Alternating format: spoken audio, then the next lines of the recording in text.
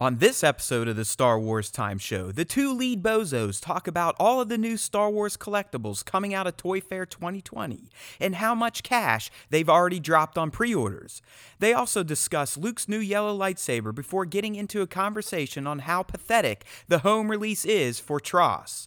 Speaking of pathetic, they also talk about how deleted scenes from that movie will probably only ever be fleshed out in comics or the novelization. Of course, they riff on the debut of the Clone Wars and their favorite parts, while also discussing some chatter from Filoni on Ahsoka's fate. They also talk about the J.D. Dillard and Matt Owens Star Wars project rumor, Darksaber duels in Mando S2, the curious Bob Iger news, and of course, the High Republic Publishing announcement.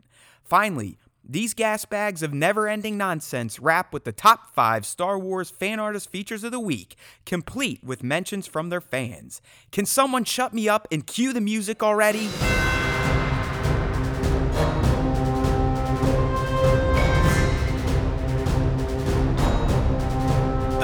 Okay.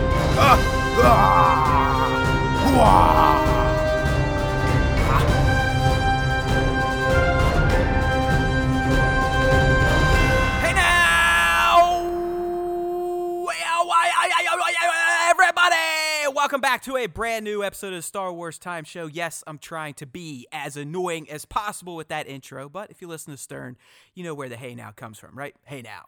Hey now. Hey now. All right, my friends, well, as you heard, there is a shit ton of Star Wars stuff to talk about. And important stuff, not just the random tangents that my friend Nick and I have been going on these past few weeks as we've been meandering through the relatively light Star Wars news schedule, but thanks to New York Toy Fair and the Project Luminous reveal, we've got plenty of stuff to riff on this week. It's not like we ever need something to talk about. Nick and I can talk about anything Star Wars, be it how big is Darth Vader's penis, to should we kill all the Ewoks? Yeah. Right? I mean, there is no topic that is untouchable for the Star Wars Time Show bros. I can already see it. We're going to get some fan comments on this one. Be like, no, you guys really need to do a special edition on Darth Vader's penis now. Like, we want to know. We are attracting other ding-dongs like ourselves, which is kind of what I want. I mean, that is the Star Wars Time community I envisioned, was other, degenerates almost, where you can function in society, but if people knew what was going on in your head, you would probably be locked up and put in a straitjacket, right? Those are my type of Star Wars fans. Oh, yeah. Not the assholes, just the ones that are a little odd out there, you know? Yeah. I think someone on YouTube was a big fan of me making a pitch to look at, a movie that was just about Vader's testicles or something. So that's good stuff, people. We love you. But I'll be talking about some of the Star Wars Time Show fan interactions during our Top 5 Star Wars Fan Artist Features of the Week segment. So we got plenty to get into before that. So stick around. Stick around. You're probably going to get at least 2 hours of free, that's right, free Star Wars entertainment. Maybe entertainment is a little too strong of a word for what we do, but you'll at least get 2+ hours of 2 Star Wars dopes talking about nonsense. So speaking of nonsense, Nick, New York Toy Fair went down last week. Yes. And naturally, I'm a collector. A lot of people listen to the show collect. I mean, that's why we kind of looped in the Instagram community because of the toy photography and collectors and just all that fun stuff. But Toy Fair is one of the bigger shows of the season to introduce new toys or see follow-ups on previous announcements. So New York Toy Fair 2020 did not disappoint for us Star Wars fans. I know my total pre-order bill coming out of the weekend was over $200. It's mostly for figures and whatnot. I know Nick was up there too. Yes, so was mine. Yeah, my pre-order total was $250. See, he beat me. We've turned Nick into a collector. And I'll tell you what did it. There was one thing in particular on here, and if you've been listening to the Star Wars Time Show for a little bit, you may know the one item that pulled my eyes to it, and that is the Darth Revan Force FX Elite Blade. There it is. And what's really special about this blade for me is, one, of course, it's fucking Darth Revan, but two, the thing that really kind of kept me away from all the Force Effects sabers before this was you could never remove the blade. So like, yeah, I was gonna say, them, it looks like you can pop the blade off on this one. Yes, fully removable blade, full premium metal hilt. So you're not dealing with fucking plastic here. Plastic, yeah, like painted plastic. So, hey, dude, is this Force Effects series essentially the old Master FX and what Hasbro bought it or something? Do you know any of those details? I don't. So like I know that the Master Effects line was discontinued at a certain point. It was right, because that's where all mine come from. Like you said, you can't take the blade out. The hilts are kind of plasticky in certain sections. I mean, hell, my darling little Star Wars loving kid knocked over my fucking Darth Maul bow. Oh no! And it literally broke. Like the fucking plastic just snapped. Yeah, on the hilt. So the one's completely trash at this point. Yeah, so like the Force Effects line has always been kind of like I'm in like a custom saber group, and what most people use them for is like easy rebuilds. Like they buy the hilt because they are, they look like a real hilt, but they're not like made to scale for the most part. They're usually pretty chintzy, so you can like rip out all of the electronics in there and then actually use it for kind of a base for a decent lightsaber build. But in terms of like what happened to the Master Effects and where that went, I'm not 100% sure, but they definitely started to move a little bit more towards a more premium style build with the Force Effects.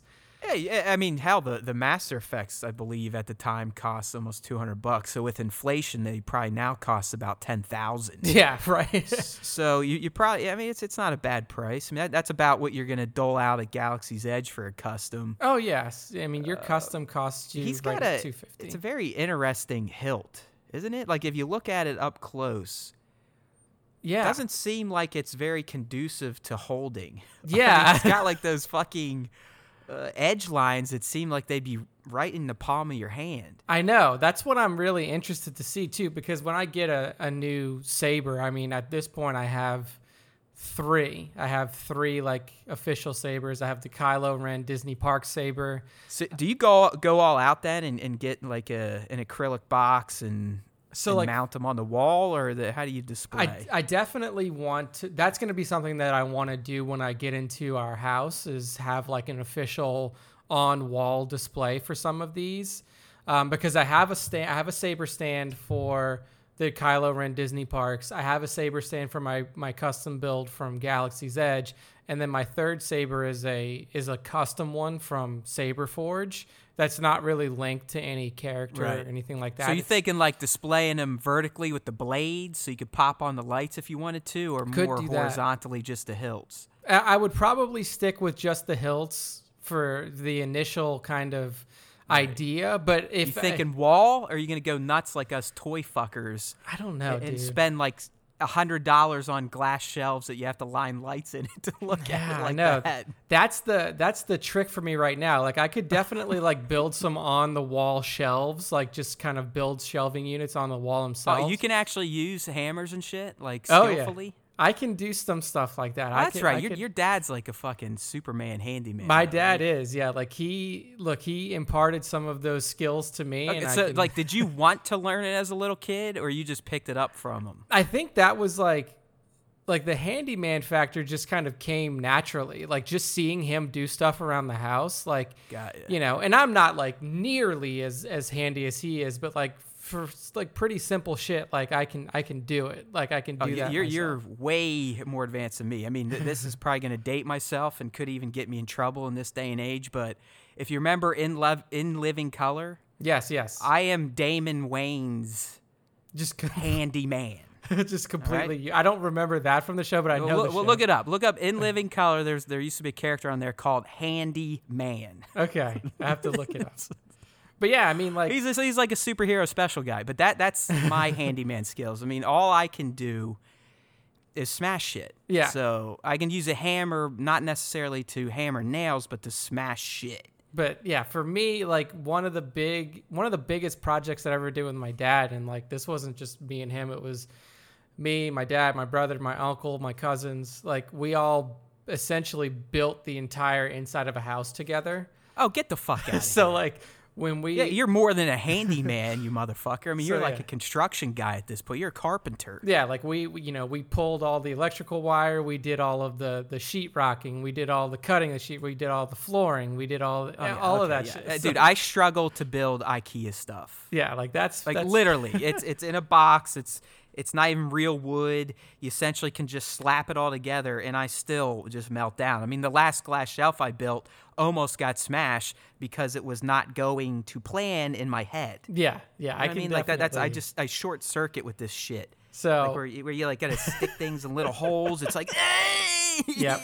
It's frustrating from time to time, and especially those damn hey. Swedes, dude. Like they know how to make it a little bit more complicated than it should be. You learn something new every day about your Star Wars time bros here. Who Yeah. knew that Nick was a carpenter? But yeah, so even Nick himself got caught up in the New York Toy Fair reveals, at least from Hasbro. Couldn't help myself. Some of the other stuff we got looks at, Nick. We've been talking about these, but we got the full, I think it's 10-figure wave of the ESB 40th anniversary card back figures. Yes. I'm not going to lie, I did not get all of these because a lot of these are reprints or characters that came in other sets. I mean, the AT-AT's a reissue, Ty's a reissue, Yoda's a reissue.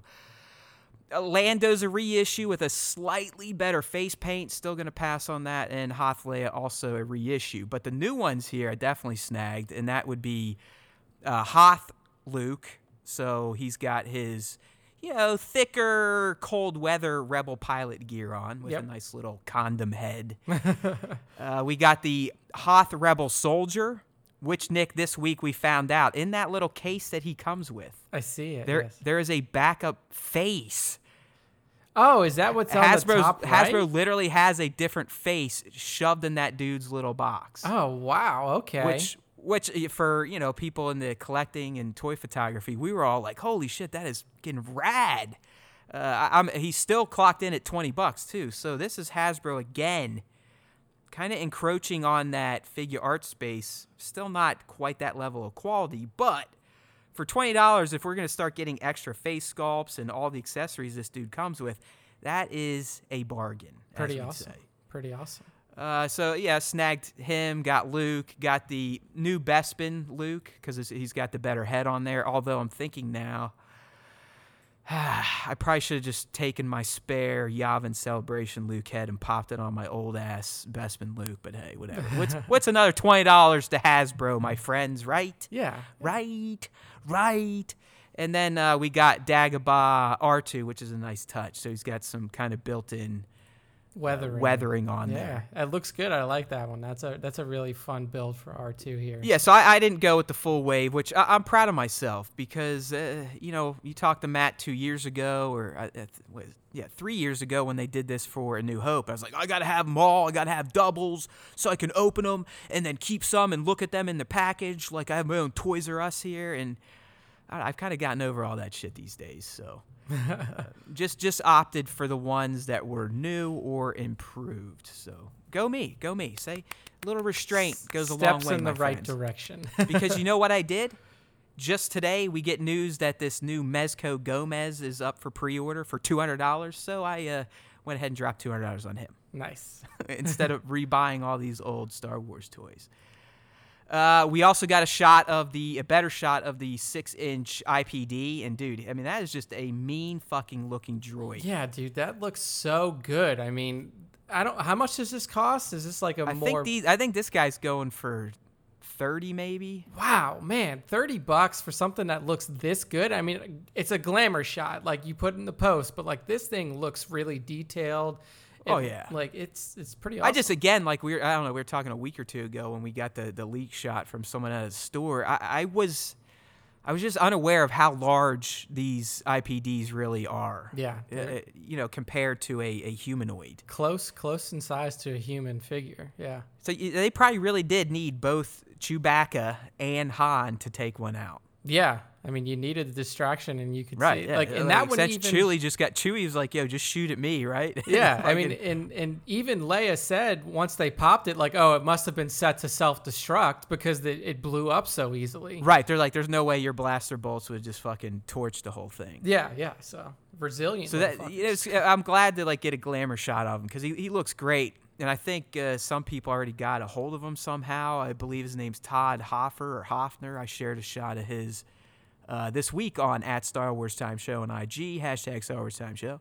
And he looks great. So this next one, dude, this was a surprise. I don't know if it's a surprise to everyone but me, but we are getting a 1/12 scale snowspeeder with Dak Raltar figure. With Raltar. Dak. Oh, man. Yeah. All So right, you know why it's not with Luke.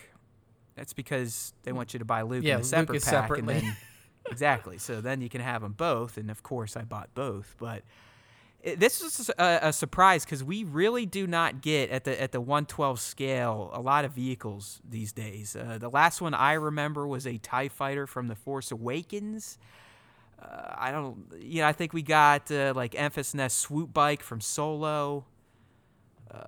But that's really it. They don't really release 1/12 scale X-Wings and shit like that. So, I don't know. I was kind of pleased to see that they're willing to maybe offer more 1/12 scale vehicles. Looks super nice, and I mean, having the Dak figure included with it kind of completes that little duo from the beginning. You have to of have Empire. them both, so you can reenact a scene. I mean, knowing Sir Dork or someone like that, I'm sure they'll drop gasoline into the cockpit and light Dak on fire. I mean, that's how he died, so right, to reenact him getting essentially melted to death. So that was kind of a surprise. I like that. And then the last one that kind of caught my eye, I'm not going to get because I can't afford to be mixed up in multiple scales of figures again. But the 3 3/4 inch Slave One set, the new Slave One, man, I mean, that is a damn good looking ship. The way they weathered it and detailed the outside.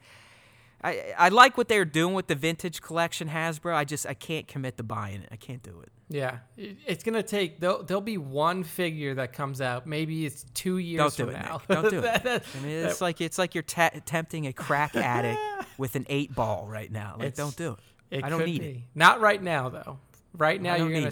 I don't know how you're staying away from this. I mean, you're right. This Slave One looks so. It's good. fucking money, dude. I mean, that is, to me, it's almost shelf worthy just to display it. If that's what that thing looks like out of the box, weathered like that and detailed on the back, it's like a fucking model kit. Oh yeah, exactly. I mean, it's beautiful. So I mean, I commend you for not purchasing that, knowing that you are this crack addict of a toy collector. They even give it that nice stand to prop it up so you can display it. I know. It's such a dumb looking fucking ship, but it's cool. I don't know why. Like the mechanics of this ship make no fucking sense. No, like I have a friend, my friend Phil, who listens, is an aerospace engineer. If he talked about Slave One to me, he'd be like, yeah, that would never work. Like he would. Well, just think like the way he loads the cargo in Empire and then goes vertical, like all the shit. Yeah, okay, I'm sure it's locked into place and stuff. It makes no sense. Phil, if you're listening to this podcast, which I'm almost sure that you are, give me a little breakdown on Facebook. Like, let's say he's got some motherfucking passengers. Where do they sit in the cargo? They just fucking strap themselves to the back wall or what? I know. It's a little weird how this is set up for sure. I don't know if Django built this ship or what, but it's pretty fucking stupid. All right, so moving on. That wasn't the only new toys we got. I mean, obviously, Toy Fair was a huge draw over the weekend. Our buddies over at X-Clue Magazine, they were on top of all this stuff. Really, that's where we got most of our content, so don't forget to check out xcluemagazine.com. But we also got some reveals for some new Mandalorian toys. Those of you that are into the Cos Baby line from Hot Toys, there is going to be multiple characters from the Mandalorian to collect. And honestly, if I didn't ruin myself on the chibi aesthetic with Funko Pops, these ones, Nick, especially Din and the child in Cos Baby form, it's man, these are some cute looking motherfuckers. They are, dude. Like this is something that I called out right when they, started to release the looks at the little chibi figures for the child, for Baby Yoda, and I was like, man, this is the style. Like, if I'm gonna buy any Baby Yoda merch, like, it's probably gonna be this little Cos Baby figure or some sort of chibi form of him, because it's just fucking cute as hell. Even little Heavy Mando is cute. Oh, I was gonna say, dude, the cutest one of them all was probably the fucking Heavy. I mean, it looks so good. Just this little chibi Mando, Heavy Mando with his blue armor and his little chibi machine gun. Like, it's great. I mean, Baby Yoda is almost a cheat for the Cos Baby line. It's like too easy to make a cute Baby Yoda. But the fact that literally the Heavy just looks like the sweetest character in all of Star Wars. Yeah, like, you would never hurt a fly. No. That little chain. He would never yell at our buddy Din and basically call him a scumbag. There's no way. I mean, he looks like the most cuddly bear of all time. Yeah, it's a fucking fantastic looking line here. If you guys want little desk mates or something like that, I feel like these would be perfect for it. Yeah, totally. We didn't really get pricing. These things do get up there, especially if they're in like a 2-pack set. But it looks like they'll be dropping sometime later in 2020, Q2, Q3. I'd imagine pricing per figure, if that's how they're going to roll, would be at least $50 minimum. So wow, okay. They're not cheap. They're definitely a little higher end than a Funko Pop. Okay. Speaking of Funko Pops and Baby Yoda, I actually went in and canceled my Baby Yoda Funko Pop orders after this next topic this release, which is another Baby Yoda figure that is, in my opinion, a must-buy. So we got word of this again right before Toy Fair.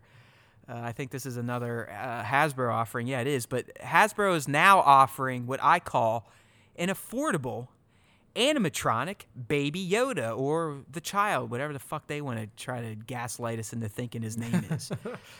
But this guy is only going to be $60. He's an animatronic, meaning he's kind of like the puppet in the show, except he doesn't cost $5 million. He costs $60. He's going to have 25 different sound and motion combinations, my friend. And we even threw a little video in there so you can kind of see what he does. But, I mean, the movements are pretty spot on. So as I was saying earlier, I went in and I'm like, you know what? I've now got the Sideshow 1-to-1 scale motherfucker. I'm probably going to buy the Hot Toys 1/6 scale once that gets dropped. I've got all the plushies ordered, the other ones ordered, this ordered, that ordered, the Black Series. I had to get this animatronic now, and I was like, you know what? Fuck the Funko Pop. I did it. I canceled that motherfucker. I was like, get out of my cart. There you go. I mean, Gone. I think this is a good replacement for it. You know what this thing reminds me of? It's like a little Furby, right? Like, it reminds me of a Furby. But not as creepy. Yeah. Furbies were demonic little beings. Or, my era, Teddy Ruxpin. Teddy Ruxpins, yes. Yeah. I remember my sister had like a knockoff dog. You like pinch its ears and be like, that feels so good. Shit's creepy as fuck. Like, I literally still have nightmares thinking about that thing. Oof. Or you'd hug it and be like, ooh, that feels so good. You're my buddy. You're my huggy. See? It should fuck me up, man. Oh, so man. That means I'm basically going to put this animatronic Yoda in my kid's room, and hopefully it'll fuck her up too. Yeah, and I was going to say, like, you better, make sure Charlie doesn't get a hold of this one, because I imagine, like I said before, with the 1-to-1 Baby Yoda, like, that is going to be Charlie's new best friend. That's going to be my second child. And that one will stay with me. It's probably going to go to work with me, ride in the front seat for HOV lane, shit like that. But at this point, I think I have enough plushies and backup Baby Yodas that she'll be all right. Yeah. I'm at least 500 plus deep on Baby Yoda collectibles, and I don't have a single one in my fucking possession yet. That's the best part. That is beautiful. That is the best part. All right, man. So that kind of gets us through all the new toys and collectibles. As always, if you really want to get the in-depth knowledge on new toys, Star Wars toys, any type of toys, you got to check up our friends over at X-Clue Magazine or xcluemagazine.com. So hit those fools up, because that is their bread and butter. The toys, where our stuff is the Star Wars nonsense with toys mixed in. Yes. So, Nick and I, we are massive Star Wars comic book gurus at this point. We are geniuses. We have all the knowledge in Star Wars comic book lore. Yeah. Right? Yeah, we've each read about 3 books, so Right, we're so there. that means we're fucking experts. Yeah. We're experts already. But we got an interesting tease for the standard Star Wars line, the one that kind of, I don't want to say rebooted in 2020, but essentially kicked off a whole new era and storytelling. Everything now is taking place after Empire, so we're getting stories about what were the rebels doing in between getting fucked by the Empire in Empire and then fucking the Empire in their butt in Return of the Jedi, right? So we're getting some of these stories, but thanks to a cover tease of issue 6, which is I don't even think due out until May. Yeah, no, we're on issue 2 now, so it's still a ways away. Well, yeah, 3 comes out today if you're listening on release day, which you should be, you motherfucking scumbags. So if you're listening on Wednesday, Star Wars number 3 should be out, which means I'll be reading it and probably cooking up a video that no one is going to watch for Thursday. But anyways, like Nick said, this one's a tease for number 6, but we get a pretty nice addition to canon that ties all the way back to 1970 Star Wars and to The Rise of Skywalker, Nick, and that's a fact. That one Luke Skywalker had a yellow lightsaber. Yeah, he had a blade in between the Skywalker family blade that he lost at the end of ESB and the blade that he built right before the beginning of ROTJ. Now, it is a yellow blade, so this ties directly into Rise of Skywalker, like Matt said, via Rey's new lightsaber. And I found this pretty interesting, and I don't know if I read this online somewhere or not, but basically this blade looks like it could be a former Jedi Guardian blade, Temple Guardian blade, because they wielded yellow lightsabers and the hilt actually looks very, very similar. Yeah, I think you get to see them a little bit in Rebels, right, in action? Yeah. Doesn't Kanan tussle with them a bit? Mm-hmm. Yes.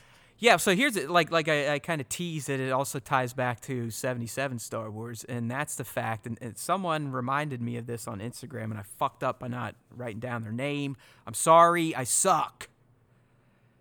But the first ever Luke Skywalker in his pilot uniform figure came with a yellow-bladed lightsaber that shot out of his hand. Oh, wow. Really? Actually, no, it wasn't the pilot. It was straight up farm boy Luke had a yellow-bladed lightsaber. Interesting. Yeah. Interesting. Wow. Okay. Yeah, so I don't know if some people are like, oh, this dude, this could fucking Rey had a yellow one or whatever. I don't even sense the anger anymore. I think everyone's kind of like us at this point. We're like, well, Disney kind of fucked up that trilogy, ho hum, right? Yeah. It's not even worth getting angry about stuff anymore. Yeah. I mean, look, it's in my opinion, it's far better than the prequels, so I am happy with it. But I mean, yellow lightsaber, yeah, you could say that they did it because of that. You're establishing a piece of film canon, but I feel like this has already been established, like you said. There's plenty of content out there that featured yellow-bladed lightsabers, whether it be through books or through video games or something else. It's not like the first time we've ever seen a yellow-bladed lightsaber. Oh, hell, it looks like they even gave Bespin Luke a fucking yellow-bladed lightsaber. So back then, George or Kenner had a fucking hard-on for giving Luke a yellow lightsaber. Just wanted to match his hair. They were like, oh, he's got, a yellow That's pretty guy. much exactly what it looks like, too. If you pull one of these guys up, I guess I should save one here. So since we're talking about so much, I'll throw it in the video version of the podcast. I do think YouTube dilutes our downloads per episode, but oh well. It may. Well, we're never gonna figure that shit out. Like, we will never truly know how many people listen to the show outside of what we see on our site. Yeah, that's it. And like all those numbers come from are you people listening through the actual website, so. Which is crazy. Which means we're probably doing even better than a 400 average. But who the fuck knows? Oh yeah. So I mean, numbers have definitely gone down in February. So shame on all of you lazy assholes for fucking ditching us already after January. You guys suck. But they're still really good. Like mountains above what we were doing almost all of 2019. Oh yeah, still really good numbers. But you know what I mean, though. If you factor in the iTunes, the Spotify, the YouTube, oh yeah, you could probably say we're doing at least 500 per episode now. Oh yeah, I mean we have a pretty good listening group of fans now, and I appreciate that from all So of you get some, out there. get some. Subscribe, rate, review. I saw the ratings go up on iTunes by a factor of 2, meaning +2. So 2 more people. There we go. Yeah, let's literally bump that up from 21 now to like 101. Okay. Yeah. Can we do that at least? We have 80 people listening who haven't reviewed. Instead of Patreon shit, remember, just go rate. Takes 2 seconds. No real money involved. All right. So, anyways, Luke's got a yellow lightsaber. Fucking A. Here we go. Everyone can have their own color blades at this point in time. Yeah. Sticking with Skywalkers, I guess. Yeah, sticking with Skywalkers, and then we'll get back to the comments in a second. I mean, we all know that the Rise of Skywalker home release is getting ready to come out via Blu-ray, via digital download, via VHS. Probably not VHS, but if you're like me, I already have Rise of Skywalker pre-ordered through Vudu, and now we're kind of learning about all the special edition features that will be coming with either your digital download or your physical purchase, and one of those things will not be deleted scenes. Yes. Is it really a big surprise that Disney decided to wax the deleted scenes from Rise of Skywalker, given the huge amount of controversy that came out over, 1, the length of the film, and 2, how much of it was cut, even as close to release date as like a month away? Dude, I mean, it's a fucking travesty. Let's not sugarcoat this, because I think what this move signifies is, yeah, we don't give a fuck about the Skywalker saga anymore. We don't give a fuck about the full cut. We really don't care about you guys wanting to see all the footage cut. Eat our collective dicks. Bye-bye Skywalkers. The only thing, and again, I don't hate that I do this, because this is my role on the podcast. The only thing that I will say is that they may be holding, I mean, like, there have been rumors out there, just speculation and bullshit out there that we may get an actual extended cut of the Rise of Skywalker. No way. It's not going to happen. But by holding back the deleted scenes, what they may be doing is saying, okay, here's your theatrical cut of TROS. JJ is also not, there will be no director's commentary from JJ on this. Not surprising. There's no deleted scenes, but that could be a hint that, hey, maybe 6 months down the line, maybe, a little bit down the line, we could get a full out 3-hour, 15-minute cut of TROS that includes all of those deleted scenes that would have come with the now, initial home release of TROS. That's just the Jedi version, Jedi Nick saying here. I know. You have to do it. Or you'll start dipping over to the dark side, and then you'll end up on Octo with Luke having a fucking pity party.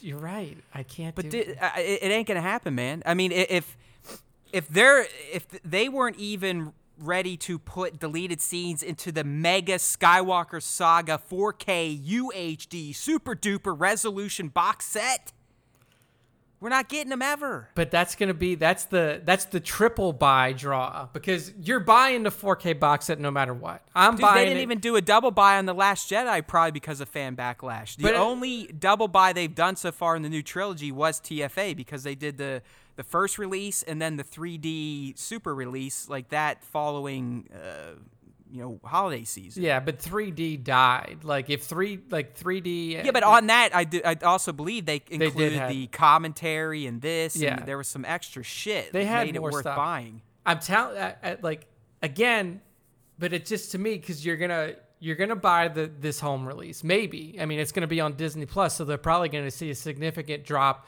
in the number of purchases overall for any. Oh yeah, I mean, my stunt guy buddy used to be mega Star Wars fan. He's like, I'll just fucking wait for Disney Plus for TROS. I'm not buying that shit. Yeah, and he liked the movie too. It's not like he hated, but I think like the rest of us, we're all just kind of defeated at this point. Yeah, I mean, I already pre-ordered, so I'll have mine through Vudu. Oh, I'll have to buy it. I mean, Lucas has me hooked to his fucking heroin ever since I'm a little kid. He doesn't even own it anymore. The dude still got me coming back chasing the dragon. So we're gonna. But I'm not buying physical. There's no fucking way. And all you people out there getting excited to go buy the 4K UHD box set, stop it. Stop it. I don't know, dude. I think when Physical media is dead. I think when that thing hits, I think you're gonna get it. I think No you're way. gonna. No, I can tell you right now, man. You can put those 2 fingers down, quit waving them, because I'm like Watto. The shit doesn't work. There's no way. But I haven't bought a physical disc of a film in at least 2+ years at this I point. haven't either. The last physical disc that I bought was Rogue One. No, yeah, it was Rogue One. That was the last one. Yeah, probably me too. Yeah, because I got Solo digital, I got TLJ digital, I have Tross digital, but even with that, me saying all this stuff, like this is the triple buy opportunity. You give them the scale down. You're not wrong. You're not wrong, and the Star Wars greed is strong with the license holder. I mean, anyone that holds that license, I'd imagine it's probably like a drug, because you know how much power you wield over consumers. Yeah. I mean, you know, like... So, yeah, I guarantee there's, like, this is essentially Nick at Disney right now. Like, let's fucking do 3 sales on these motherfuckers. Oh, yeah, dude. Like, look, there's a story coming up later about Disney's inner workings and, what may be coming in the future. But, like, if they know that they're like, okay, we have people, like, it may not be our doing, but people are now functioning under this idea of the JJ cut. It's out there. People know about it. A lot of people. Okay, well, there's been a lot of people functioning under the Snyder cut for how many, 5+ years at this point almost? Yeah, but DC sucks. Like, Warner Brothers and DC just suck. Like, and then the big difference with that is the Snyder cut exists, but it's a completely different, like, you're now taking what was the release of this kind of half Snyder, half Joss Whedon thing, and it would essentially be if Colin came back and dropped the Colin cut. Like, you would have to, like, you would essentially be saying, okay, we're releasing the Snyder cut, and it's now replacing, like, all the Leia scenes. They just dub in footage from, like, Return of the Jedi, and it makes no sense. Yeah, it's like, hey, well, she's still there, and we're not using a digital version. Yeah. So with the JJ cut, though, you're telling the same story. You're just giving it all of the context that it deserved in the theater. Dude, you're not wrong on any points, and I would love to see it myself. It's not gonna happen. I know, but I gotta hold out hope, because if I don't hold out hope, what is left? I am our last hope. I am the Luke Skywalker of the Star Wars Time Show. But but there are some good special features coming here. I mean, you have a feature-length documentary that goes through the making of The Rise of Skywalker. Some people will watch it and throw fucking knives at their TV as they're watching it. Other people won't watch it at all, and I'll watch it. I'll watch it too, but I still contend that what Ryan did with his, like, that very personal, that was essentially, like, his, I believe, the story of him and Mark coming to terms with what he did to Luke. Yeah, like, that was but it also showed the making of the movie. I really, really appreciated that style of a documentary approach to that. Yeah, that was really super interesting, and I enjoyed it as well. I mean, this one is probably going to be more focused on, like, the actual production of the movie and not really the filmmaker's journey. But I also don't know if there was a story to be told like that with this one. Like, because literally the story of that was, like, making your main, like, the former main character of the entirety of Star Wars come to grips with what you've done to him. Like, it really was. I think that was the intention too. Yeah. But like I said, I mean, the underlying goal was to show us how they made the movie. Yeah. And then, yeah, like, all the other stuff's bullshit. Yeah, I'll tell you right now. The other stuff is Pasana Pursuit. Who cares? Aliens in the Desert. Stupid. Yeah. The other one that might be interesting is Warwick. So, like, Warwick Davis, and then having his son there with him this time. Like, yeah, I'd probably cry over that. You would. No doubt about that. I know I would. I mean, dude, I think we've watched Frozen 2 4 times now since we bought it on Vudu. Yeah. And it's not, I don't know, it's Frozen to me as a parent, it's like the music gets me. Yeah. And the fact that my kid loves the shit and at least throws on an Elsa costume once a week. But yeah, it doesn't matter. I'm broken these days. Yeah. I probably get emotional at least once a day. Wow. in my old age now. That's being a dad and dude, being a dad just fucks you up. Other parents out there listening, chime in on this as well, because I know that our buddy Greg, he's a papa, and my buddy Phil's a papa, and there's a lot of fucks you up, man. In a good way. I'm not saying it's bad. I like that I actually have feelings, but I mean, I am a very emotionally retarded person in terms of like I just have never been good at showing emotions, accepting emotions, dealing with them. Yeah, it's just, like most men or boys that grew up in the 80s, your dad still was a boomer and he was raised by a hard ass, so you were taught to fucking suck it up, buttercup, that type of shit. Yeah. But yeah, the older I've gotten and the more experiences, the more enlightened, and obviously becoming a dad, yeah, I mean, it almost feels good to embrace feeling a bit. Yeah, just a little bit. I still only feel in the negative. I don't really experience too many positive emotions, but I can definitely let sadness and depression affect me now. Well, at least you're. I don't know if that's a good thing, but I definitely. I listen to music like when I really want to feel. I'll throw on music that I know is just gonna wreck me because that's the state of mind I like to be in. It's just like fucking devastated. Nice. And reflecting about life and this, that, and the other thing. Well, if that's what you like to do, I'm a Sith, motherfucker. What do you want me to do? I mean, if the music gets to you, then this digital exclusive, little extra that we get might get to you, because this is the Maestro's finale, as they call it. If it's legit, I honestly think all these outside legacy, like the full on and the 15-minute Pisana, I think they're going to be like 2-3 minute, 5-minute jerk off things. I don't know, dude. Like this one, this one, Maestro's finale, is John Williams reflects on his body of work for the entire Skywalker saga. Okay, maybe they'll give John 8 minutes. Yeah, like if anybody deserves I wouldn't say feature length, but if anybody deserves 45 minutes to talk about his contribution to Star Wars, it's John motherfucking Williams. Like John Williams. Dude, it is a shame what special features on home releases have turned into. Because you know as well as I do, when the DVD format first dropped, like turn of the century. You got so I mean, people, shit. everyone, they're like, fuck, let's re-release this movie that's 20 years old and throw on a commentary. People will buy it again. But then, they would actually put good shit on there because that was a huge selling feature now. Like DVDs, all the extra space. It looks great. And you can get all these special features. It's like, yeah. But, I mean, to this day, the model of excellence in special features is Peter Jackson.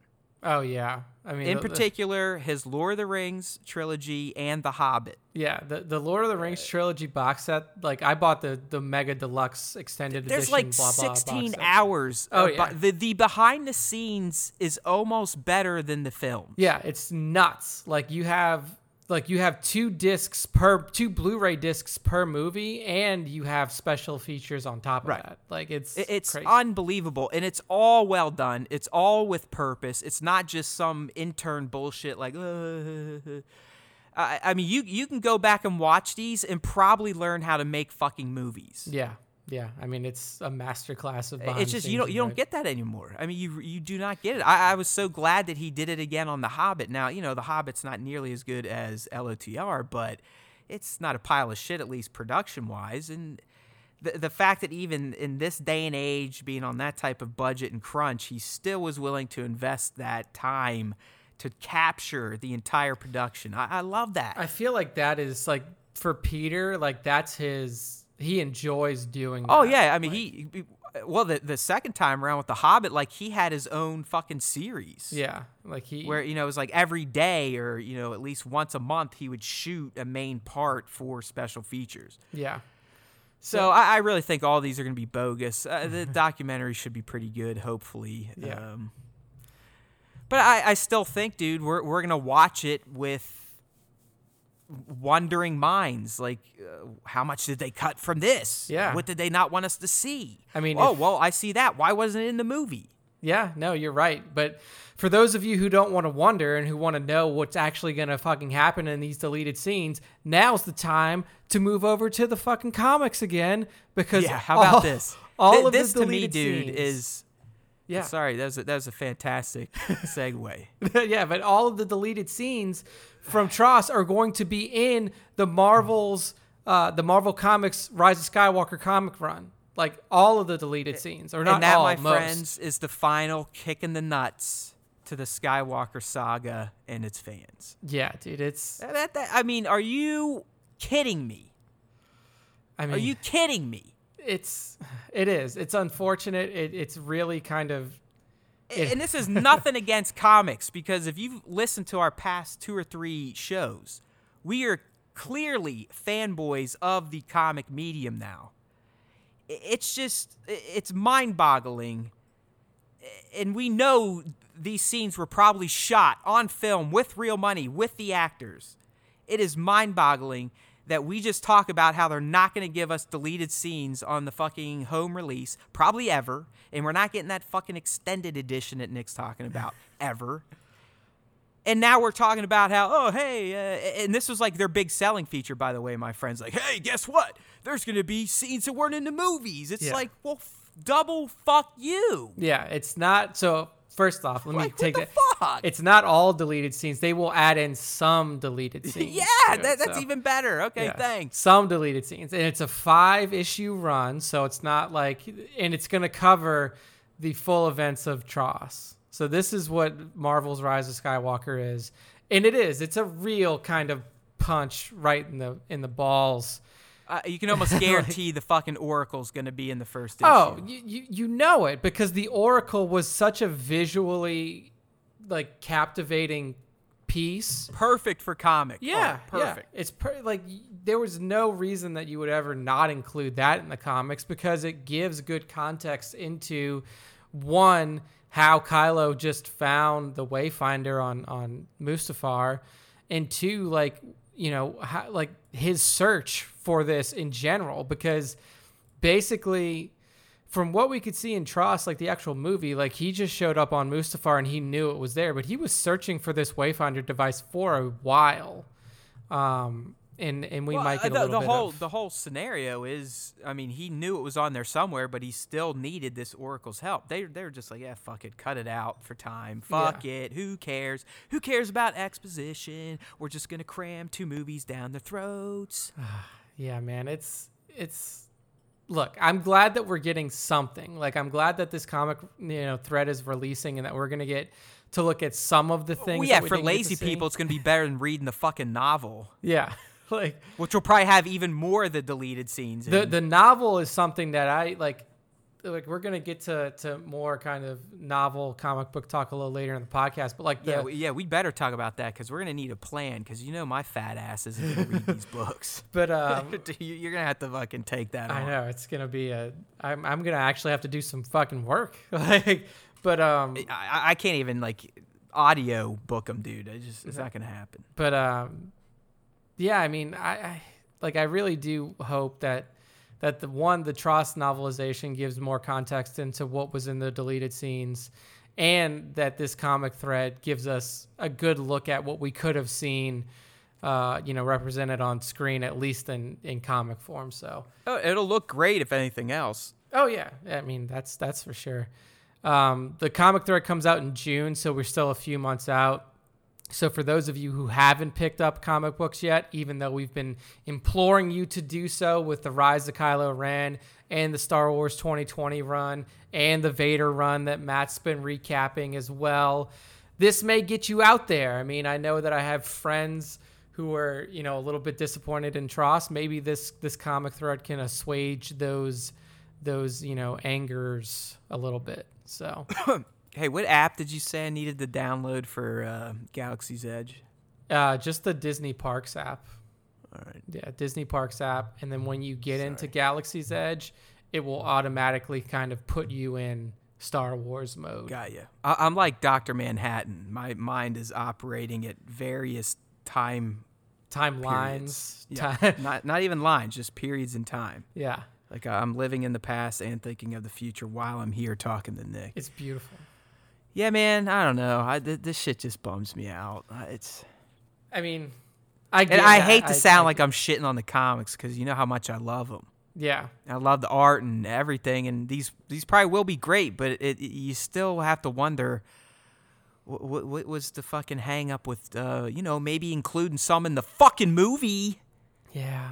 Yeah. I can't argue with that. I can't argue with it. Jesus. But I'm just I'm happy it's coming. I'm happy it's coming out. Well, we like being happy, and our next topic is quite a jubilant one, and that is the return of the Clone Wars. It's back. It is back with the Bad Batch S7E1. Dropped last Friday. I was up bright and early.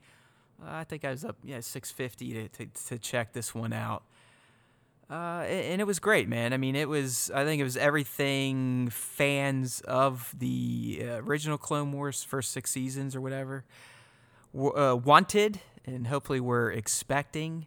I liked the story. I liked the threads it was setting up. I liked that it just focused on the clones right from the outset to just kind of get us right back into that mindset, and not the big picture with the Jedi and Anakin and really the movie people, right? Yes. So it was just great. And you know how Nick and I treat these things. We don't really do a full-on recap and review. You can check that shit out on YouTube, and I implore you to, please, help a brother out, because, I don't know, I might give another week or two, but the recap and review vids may go away because I don't think they're quite worth the effort. But the Easter egg vids will continue, as well as Nick and I kind of talking about those. So I got 10 from this episode, and there probably could have been a lot more. I see some of these sites putting out like 40 Easter eggs, and as soon as I see that, you know what I immediately think to myself? What's wrong with you? Yeah, go fuck yourself. Why? Right? It's like you're fucking stupid, is what that is. Yeah, I mean that's. I try to make mine short and sweet. All my videos I try to keep quick because I guess I don't have a very long attention span for entertainment these days, especially when I'm online. I devolve. I get dumber when I get online, as do most humans. But I think there's 10 good ones in here, dude. So we'll kind of riff through some of these. The easy ones right off the bat, we see the 501 and Anakin's ETA-2, a ship near and dear to my heart because of Star Wars Galaxy of Heroes. Yeah. I mean, that's right. Are you whipping the fucking Kenobi setup these days? Dude, I am so far off from being able to get that I'm not. Yeah, no. Is it just because you guys aren't getting that currency? I'm getting it, but I just had to So I'm just a little behind on the farm for it. So I'm working towards it. It's a tricky motherfucker because you have to essentially have GK, which is General Kenobi, yep, and Anakin 7 relic.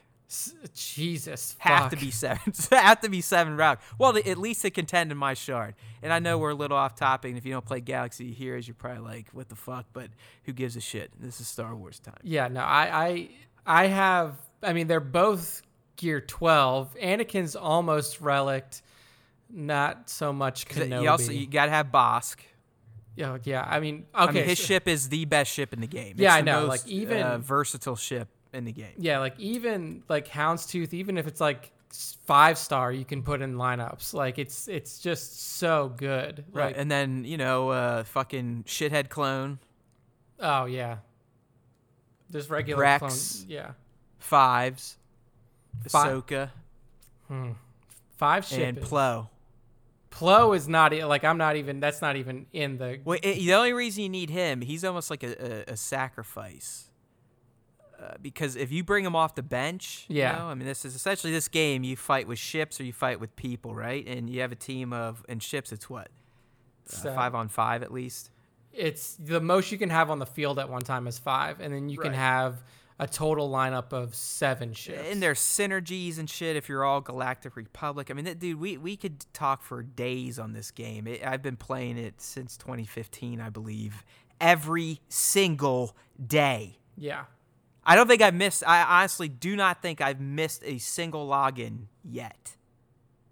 Dude, it's cracky, man. It's good, though. I don't know. I mean, a lot of people bitch about it, and it's right. I mean, these days, they're pretty much, if you want to get the new legendaries, which are characters they offer for you to earn, but, I mean, you have to have mega squads now. Yeah. And if you're not paying, man, I mean, Nick and I are looking at least a year or more lag behind pay players. Yeah, so just for those of you who play the game, if you've been tracking what you need for Galactic Legend Ray and Galactic Legend Kylo. If you don't play the game, give it a try, seriously. Oh no, it's a fantastic game, but like you need, let's see, you need 13 characters each, all 7-star.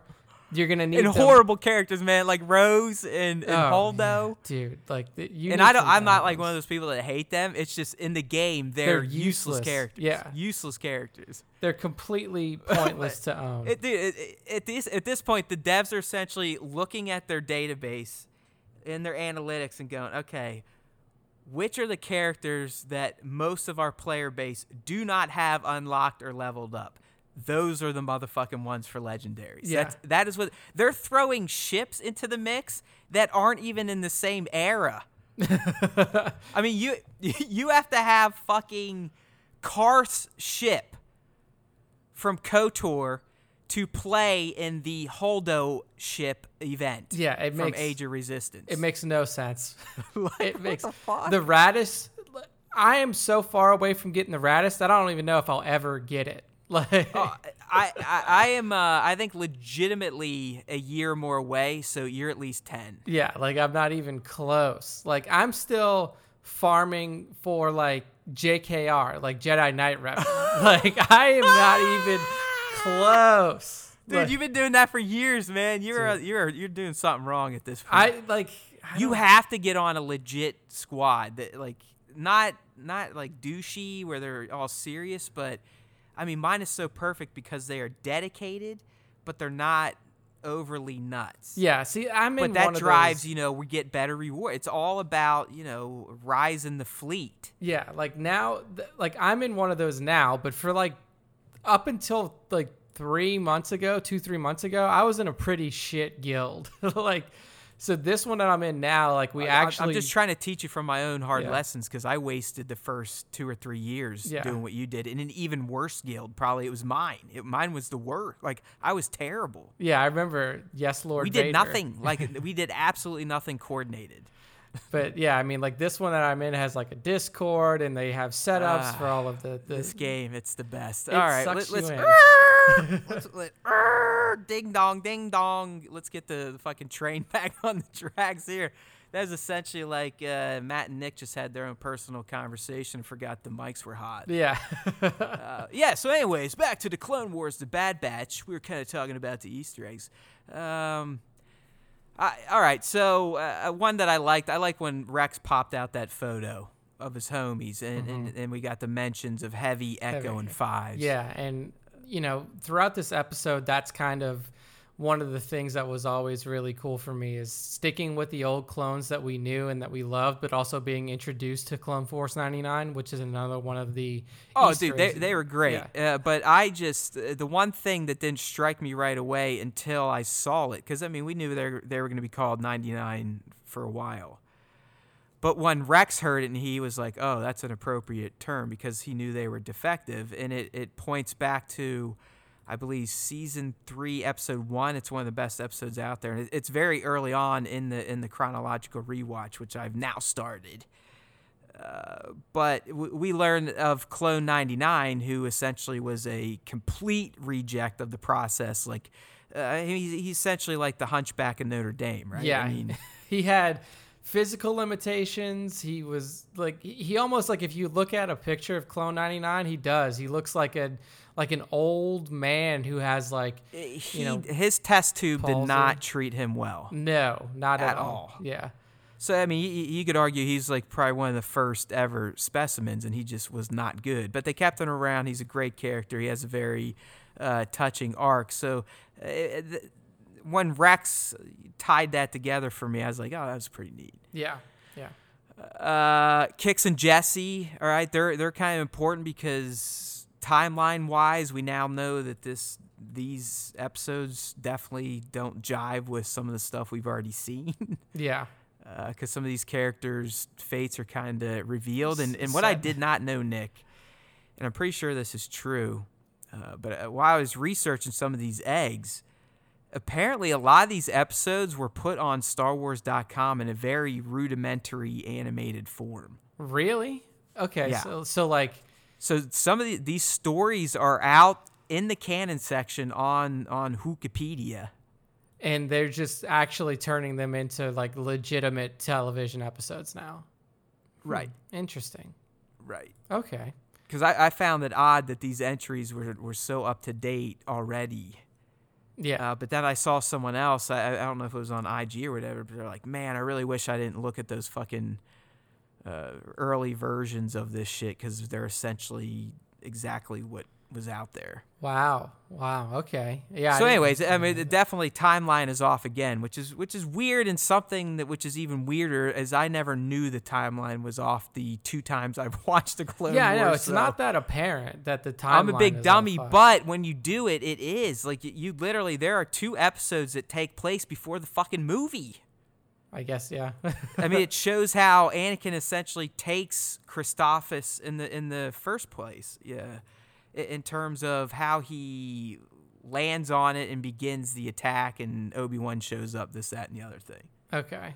Yeah, I mean... So the chrono is going well. I'm glad I'm doing it. Trying to get the kid to sit through it. So far, she's a little bouncy, but that's just kind of the temperament these days, period. All right. And Greg and I went back and forth on this, and I still think I'm right, because in the end, the character that he was arguing is still based on the character I argued, and that's the fact that Hunter the Clone looks like motherfucking John Rambo. Yeah, no, what is the argument here?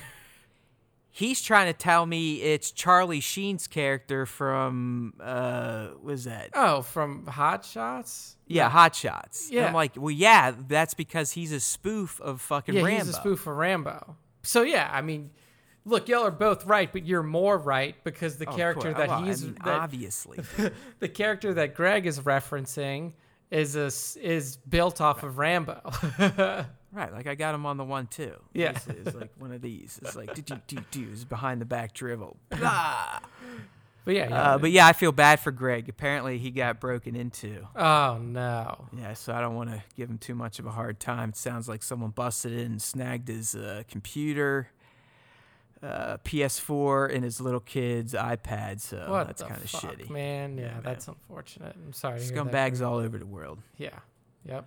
But no, I mean, Hunter is fucking Rambo. And you gotta love the variety in the Bad Batch. Yeah, I know it is. They give you Tech is the techie. It's like you can see all of their different. They play such to their type. Yeah. They're animated that way. Their powers are geared that way. I mean, Wrecker is just a fucking meathead. I love it. He is a meathead. Yeah, he is played to be a meathead, and it's like that moment. I mean, like that's one of my top moments. It was like when Cody is trapped under the troop transport, and like Wrecker's going over there to fucking get him, and then Rex. Rex is like, dude, you're not gonna be able to get him out of there by yourself. You're gonna need help.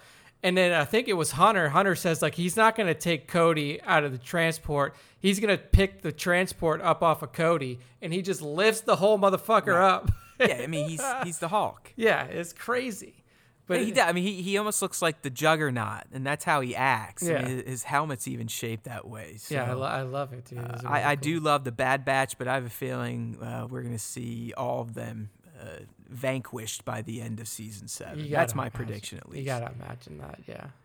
Another one, good old Trade Federation landing ship, or these days a Separatist landing ship. Yep. Admiral Trench is back, so again, timeline is a little squirrely, but he's got some of his cybernetics. So I love Admiral Trench. He's just such a weird looking character. He looks like a spider. He is a perfect bad guy. I mean, he's essentially like a tarantula? Yeah, I was gonna say he's like an arachnid spider guy. Yeah. He looks like a bad guy, and also he has one of those tactical droids. We had the Count Dooku speeders. Mm-hmm. The droid troop transport again. Those are first seen at the Battle of Naboo against General Jaja. Jaja. And then Wrecker is sporting the old clone commando gun. So some decent eggs for the first episode. mostly within its own little universe or hinting at the prequels. But Yeah. So, I mean, overall, I was really a fan of this. Kind of like you mentioned in the beginning before. Like, we're not going to go into a full breakdown, but like one of my favorite things was that we weren't right out of the gate. Here's Ahsoka, here's Anakin, here's Obi. We're right back into it. Like, we focus on the characters that actually, built the entire kind of subplot to the Clone Wars, which was the clones. Like, it's these named clones that you attach yourself to. So seeing them again, seeing Cody, seeing Rex, having them mention and then get into later in the episode, is Echo still alive? Is he still out there? Because that was kind of the through line of this episode, is that somehow the droids know, not specifically all of the clones, not all of their strategies or their tactical setups, but specifically they know the ones that Echo would know. So it's out there that like Echo may be alive. Well, yeah, Rex and Echo used to essentially be the strategists. Yeah. So I mean, they knew each other. They knew what they were thinking. And at this point, the Seps are using Echo. I mean, they're essentially turned him into a cyborg. Yeah, it's almost like Picard when he got assimilated by the Borg. Yeah, so like at the very end of the episode, you hear Echo's voice, and he's stating his clone trooper number. Like, right. So it was really. So that's why the Republic are kind of getting their asses kicked. I mean, even Rex himself is really nothing he can do anymore to get one up on the droids. They're just because his brother is leaking the same strategies. So. Yeah. So I thought it was pretty cool. Like when they were going to take that initial tower, how they used the Clone Force 99. Rex basically told him, he's like, I can't plan the attack on this because they'll know it's coming. So like you guys need to really, Oh yeah, that's one of my highlights, or multiple highlights, was the Bad Batch. Yeah. I mean, I love these guys. I love how distinct their personalities are. I love how they're animated. I like their armor. They're just fantastic. So I love their arrival and how they all got introduced. Mm-hmm. Their first impressive attack, dude, when the gunship goes down. Yes. And literally a battalion of B1s and spider droids, all this shit, just coming down on them. Rex and the normal clones are like, hey, let's defend, and Hunter's like, no, we don't prefer defend. To take it to them, and they literally the four of them take out the entire battalion. Yeah, dude, it's just watching like balls out. I mean, they just run straight at him behind Wrecker with the big ass shield wall, and here we go. Yeah, and they're in. I love, what's the marksman's name? I can't remember. Crosshair. Yeah, because he's got the crosshair on his eye. Like, that dude's he's such a bad motherfucker, like, just with the long gun, but then when he gets up close, like, he can still fight. Yeah, he's a dick. Like, he likes fucking with people. I mean, he's picking a fight with the other clones. I think it was with Jesse back at the camp. Yeah, he's an asshole. I love that guy. Yeah, so, I mean, they were fantastic. Another note I had down, I'm looking at now, I just had Wrecker in general. So I guess that means I'm just a big fan of that lug. I mean, he's a great, heavy, meathead type of character. Yeah. Doesn't Tech use a knife? Because, like, when they were taking over the... That was Hunter doing that crazy knife shit. Yeah. And I think...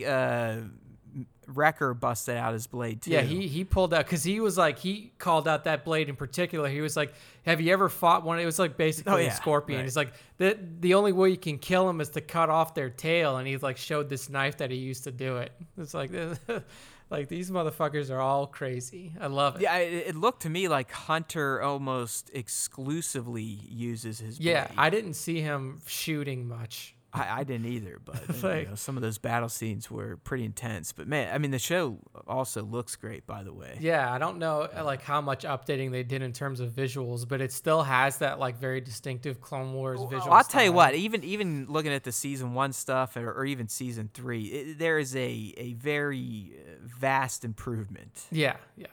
It's like it's probably even a little more crisp than what Rebels was doing, but Rebels to me was an improvement over Clone Wars, at least textures and overall quality of visual. I mean, if you got to think too, like the run of that TV series started in what, 2005? Eight.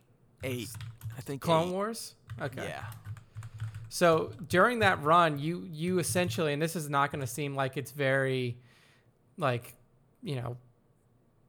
relevant, but you switched console generations, which means in that run of time, the visual effects fidelity increased to a point to where you had to make a new video game console to support it, but that's also going to be seen in animation like this. So like when anything like that happens, when you see great like increased visual fidelity and visual effects in video games, that translates directly, especially to Clone Wars style animation. Well, yeah, I mean, shit. Look what they're doing on Mando these days. That all that technology, that huge screen, is fucking unreal. Oh yeah, dude, it's That's not literally. crazy. It's Unreal Engine. It's fucking crazy, dude. I love it. So, but yeah, I mean, Clone Wars season 7 overall first episode, I really enjoyed it. I want to see where this kind of line goes with the Bad Batch, with the name troopers towards Echo. We got a little tease today of what's coming up on Friday, and it looks like we are going to get a direct continuation, which usually doesn't happen in Clone Wars. I mean, there are a few arcs here and there. Do you think they're going to just let this story build and organically fold in, Ahsoka and Maul and Mandalore? Or do you think maybe after episode 2, they're just going to do what they usually do and maybe just, boop, we're going to jump to a whole new arena of the Clone Wars? Yeah, I don't think that there is an easy, logical way to continue with that storyline that we're on now and then also fold in Ahsoka, because she's so removed from it. Like, the only way that you would be able to do that is if somehow they ended up on Mandalore, which I highly doubt that would happen. Well, I mean, let's say this next episode, they ultimately at least find where Echo's at. Maybe they get some intel that requires them to go back to Coruscant. Yeah. So, I mean, maybe it could do that. There's a path, but I don't know if they're going to do that, because that would essentially become now, at the end of the day, almost a 4-hour-long Clone Wars animated movie. Yeah. I think it would be hard to pull that off, especially given the fact that we're probably going to be bouncing between Ahsoka and Maul thread, and then the actual like clones and Anakin GK thread. Did you see, speaking of your buddy Maul, did you see the shit on Twitter with the hashtag emoji things? I saw something. There was a secret one, and it's literally the Maul DeLorean. I did not see that. So I saw that something was happening, but I didn't see what the actual hashtag emoji looked like. Well, yeah, apparently they're saying, and I don't know if this ever showed up in other Clone Wars, but he takes over Mandalore. That's established. We all know that. He's leading essentially Death Watch at this point. And apparently those that stayed loyal to him fashioned horns onto their helmets. I see. Okay, yeah. So that's a Maul DeLorean. I'm looking at, that's fucking cool. I'm looking at the hashtag now, and it does. But there's even like art out there. So I don't know. Like I said, I don't know if it showed up in the show or if we may see it, and that's why they're doing the hashtag, which I probably think is the case. So there's a good chance when they do revisit Maul on Mandalore, as he is now the ruler, we could see some of those Maul DeLorean helmets. Yeah, that's cool. But there's a ton of Clone Wars new hashtags, actually. You have one, if you just do hashtag the Clone Wars, you get Ahsoka. Yeah, I think all the characters are represented. Yeah, Anakin Skywalker's got one, Ahsoka's got one, Obi's got one, Padme's got one, Rex, Maul, Mace, Bo-Katan has one, and Yoda. So throw out those hashtags and then get your little emoji on Twitter. Cute little emoji next to it. But yeah, dude, I'm into it.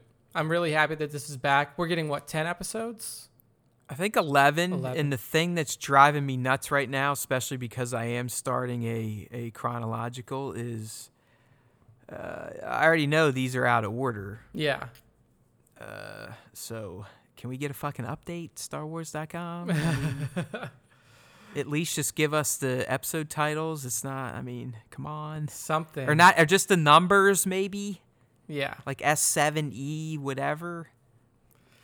Because I really don't want to watch it again, and I'm so OCD it could cause me to want to do it again now. Like, okay, well now you got to get the full picture. Yeah. I don't know, man. That's why I'm saving my chronological run, because I can't do it in the middle. I can't do it right now. Come on, man. I need some background shit to spend with the kids sometimes. That's true. I can't take Sophia the First fucking over and over and over. Oh, man. Although it is a decent show, I'm not going to lie. It is. It's good. I mean, Sophia the First. Kind of sticking with the Clone Wars, you know, we heard some rumblings about Ahsoka and her fate, everything like that, around the time of TROS, because one thing that everybody caught in terms of the voices at the end of TROS was Ahsoka was there. Ashley Eckstein lended her voice to that scene where Rey was hearing all the Jedi voices, and people were like, oh, does this mean that fucking Ahsoka's dead? Because everybody else that's being heard by Rey is dead. And Filoni never really actually commented on it around the time of TROS, but he did kind of put out a tweet that kind of lent itself to you know, the fact that Ahsoka could still be alive. It was a little drawing of Gandalf, and it was a little drawing of Ahsoka, and they were talking to each other, and Gandalf said, everybody thought I was dead too, kind of referring to his fate at the end of you know, oh yeah, you know, when he fell and he was fighting the Balrog at the end of Fellowship, everybody thought he was dead, but then he comes back, Gandalf the White, boom, he's alive.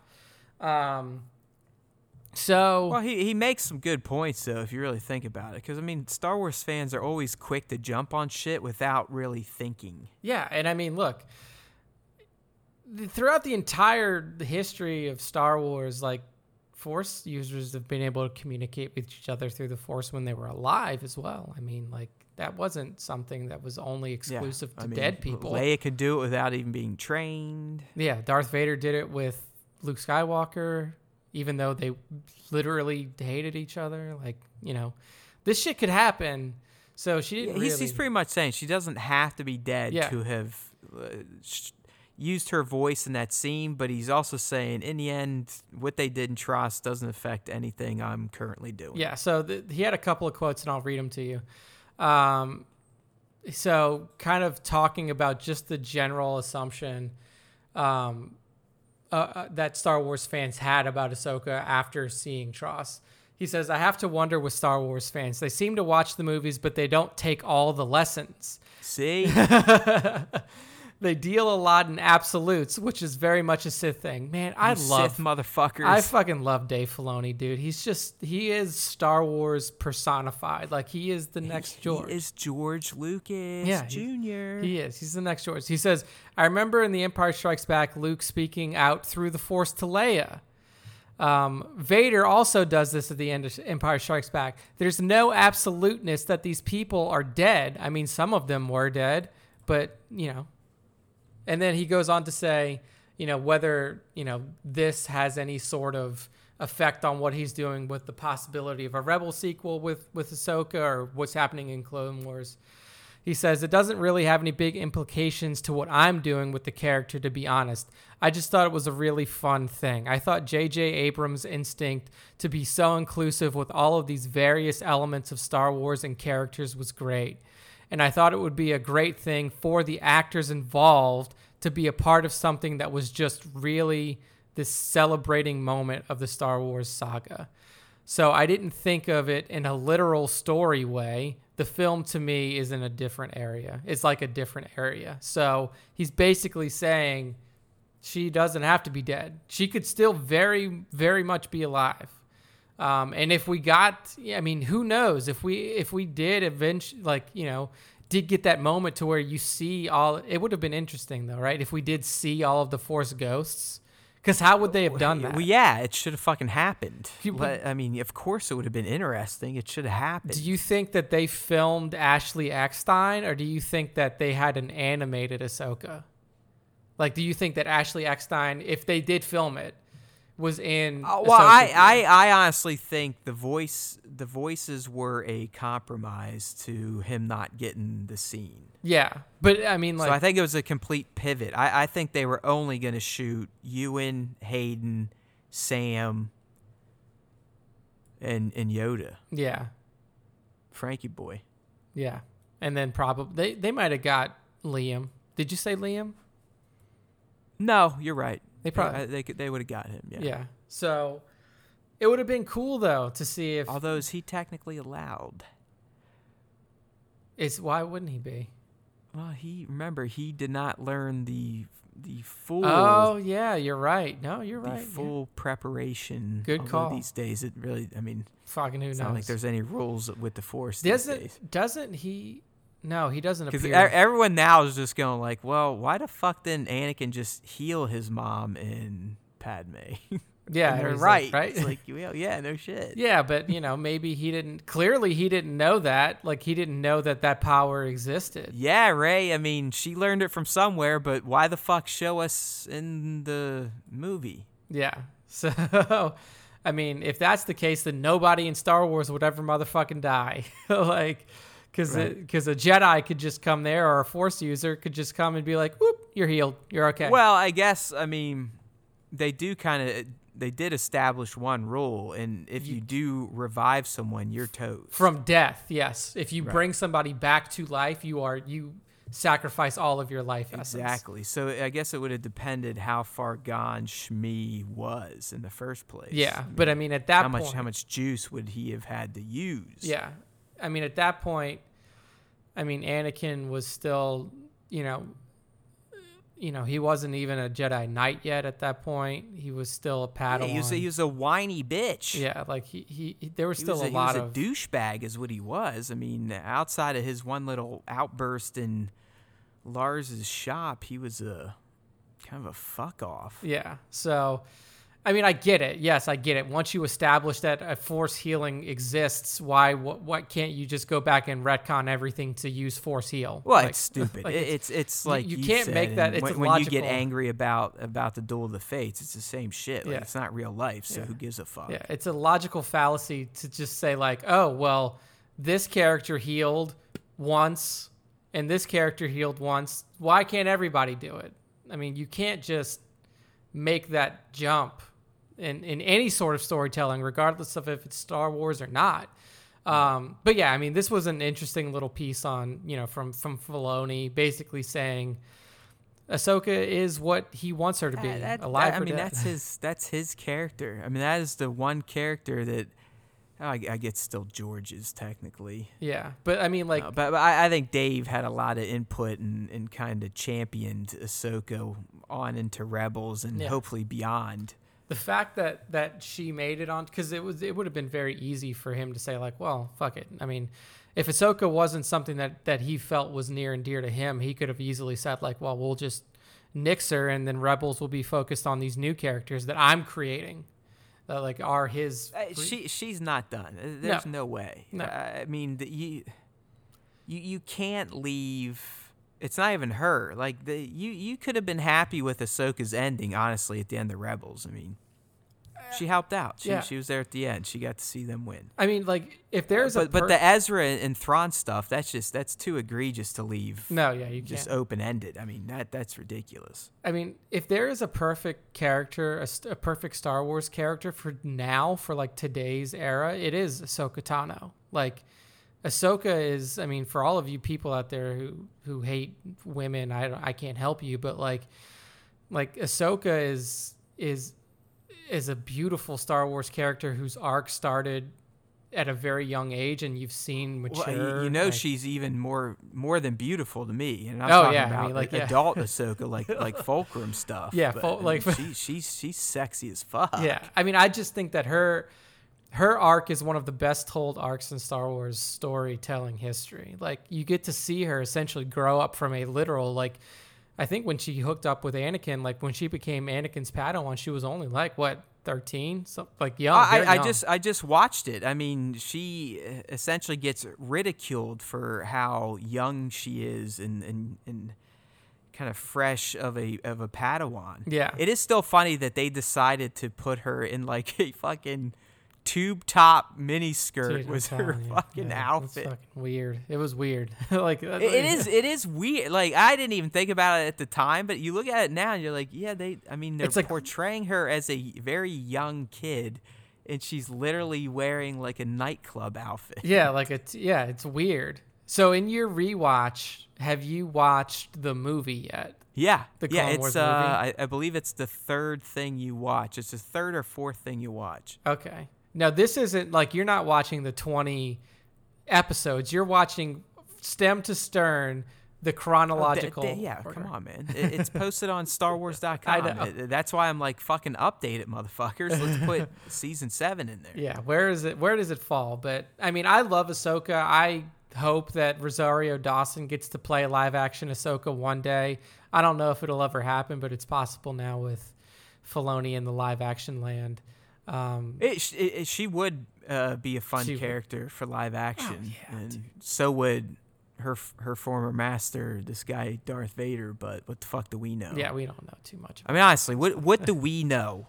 Yeah. It's not like people would love even a scene of Darth Vader being Darth Vader. I mean, shit. Yeah, I mean, even a non-Star Wars, a Star Wars hater knew that, aka Tony Gilroy.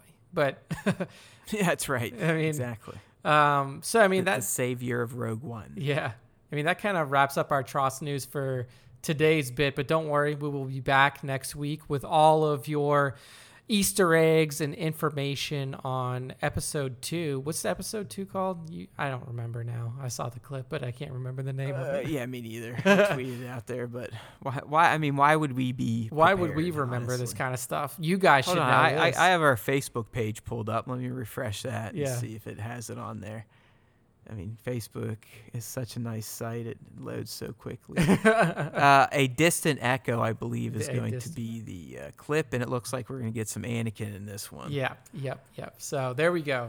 Episode 2. Yeah, I mean, they're going after that signal on that other planet, so they're bringing the big guns out. They're coming. Yeah, they're coming down. Having a Jedi Knight with you is definitely a big help. So the real Anakin Skywalker. Yes. What's his name? James Arnold Taylor. That's who voices Anakin. James Arnold Taylor voices Obi. I think it's Matt Lanter. He definitely does the voice of Vader. Shit. Anakin Skywalker Clone Wars voice. It is... Oh, come on. It is Matt Lanter, yes. Booyah! Zac Efron. The only reason I know that is because he got a cameo in The Mandalorian. He was on the prison ship. Yeah. I think we talked about that when it came up, like when it actually when that episode passed through. But Darth Vader, voiced by Hayden Christensen in Star Wars Rebels. Is that true? Interesting. What the hell site are you on? Google. Yeah, but what Google? I just Googled Anakin Skywalker Clone Wars voice. Yeah, okay. So what site are you grabbing the info from then? No, it's at the top. At the top of Google, it says Darth Vader / voiced by, and then it lists everybody. It says Zac Efron voiced Darth Vader in Robot Chicken. Matt Lanter was voicing Darth Vader in the Clone Wars and Rebel stuff, and then it says Hayden Christensen, Star Wars Rebels. Huh. Well, I guess that's one way to get a check when you're down on your luck, like our buddy Hayden. Yeah, interesting. I did not know that, but he did put out like some weird future post-apocalyptic thing, I think. Recently, yeah, he did. Yeah. Yeah, there's like another big name in there. Let's see. Oh. Did he stop updating his IMDb? Did he? No, wait, never mind. It's you can't pay the called agent anymore. The Last Man. It was Harvey Keitel. Yeah. There you go. Yeah, Keitel. I mean, he's a pretty big actor. Yeah, he is. I mean, nobody else on this list of characters, you wouldn't know him. But he also did that movie Little Italy. We talked about that before it came out. I mean, like, again, that was just kind of... Poor bastard, man.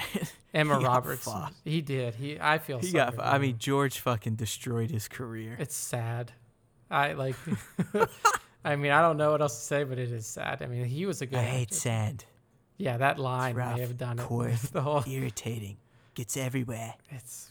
Man, that was a tough one. But anyway, I want to love to love you. Right? In their one exchange where they say love at least 8 times, it's like, I want to love, but to love is to love you. It was probably I love you.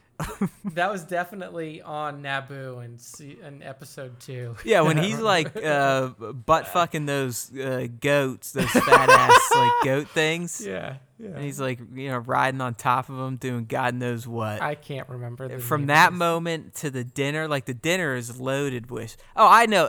Here it is. It's, I wish I could wish it all away. It's yeah. like, fuck! Dude, just read that line out loud and be like, all right, maybe we should change it. It's like, George, did you just type this with your eyes closed? Like, what? I wish I could wish it all away. It's like, shut the fuck up. Like, man. That, yeah. Oh, jeez. What the hell? All right. Let's move on to something. We love you, Hayden. We love you, brother. Let's move on to something a little bit more, relevant to Star Wars now, and that is The Mandalorian. Yeah, I wish we could wish ourselves onto another topic. Wish ourselves on the fucking season 2 of The Mando, because according to Giancarlo, the only legit thing we know still exists in Star Wars, dude. Right? Have you seen all the shit going on with the Cassian thing? No. It's like, yeah, we're shooting maybe sometime. I don't know. It's like, who knows? I mean, it's basically at that point now. God, dude.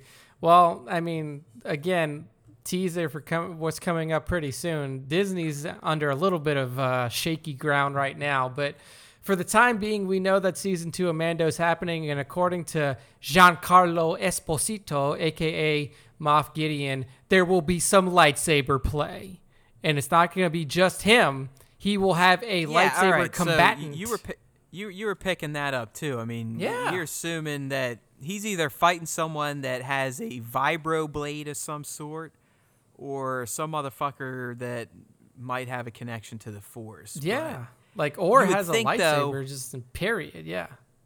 You would think if he is fighting a Jedi, it still wouldn't be a fight unless our man Gideon already has some sort of connection to the Force. Yeah. I mean, so let's be real. Darksaber or not, if I'm a Jedi, I walk up to you right there and I break you in half. Yeah, I don't even try to fight you blade to blade. Like, I just force push your ass and I pull the Darksaber out of your hand. And you're done.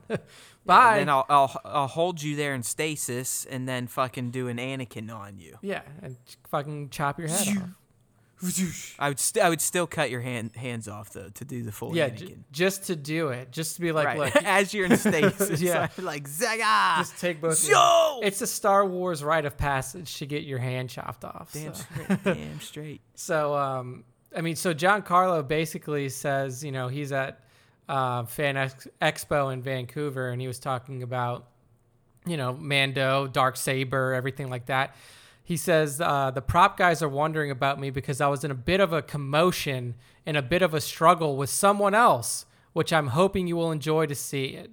Major epic lightsaber action happening on this show. And I should mention that I'm the only character in the first season who was able to be honored by having a lightsaber. So basically what I took from this is saying, he's fighting somebody in season 2 with a lightsaber, somebody else in season 2 has a lightsaber. Yeah, it's like I said. There's really no other way to parse it. Like I said, unless there is the whole vibro blade stuff. I mean, yeah, that is established. We had those droids back with Grievous that could block the shit. So yeah, I mean, and he said that it's not he's not going to be fighting Din or Baby Yoda.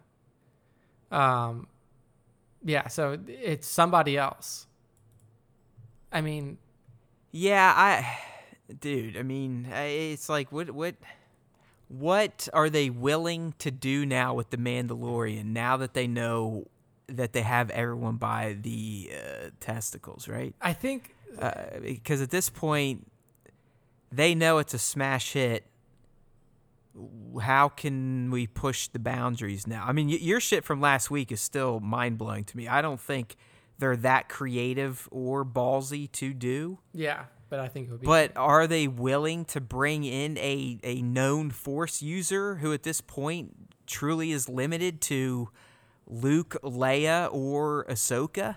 I mean, in my opinion, the way to do this, if you're going to bring in a lightsaber user, is actually going to be, hold on, my cat's right up in my grill right now, but would probably be to explore something that we really haven't seen in Star Wars before outside of TFA, and that is having a non-Force user wielding the blade. And here's kind of my thoughts on this.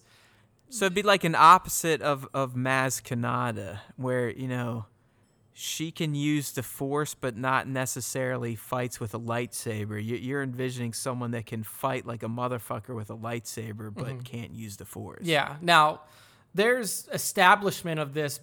Which Gideon probably is, at least himself. Yeah, I mean, he's probably pretty, deft with a blade. And he's got it. Yeah, he has it. He can clearly use it in some capacity, at least to just cut himself out of that fucking ship.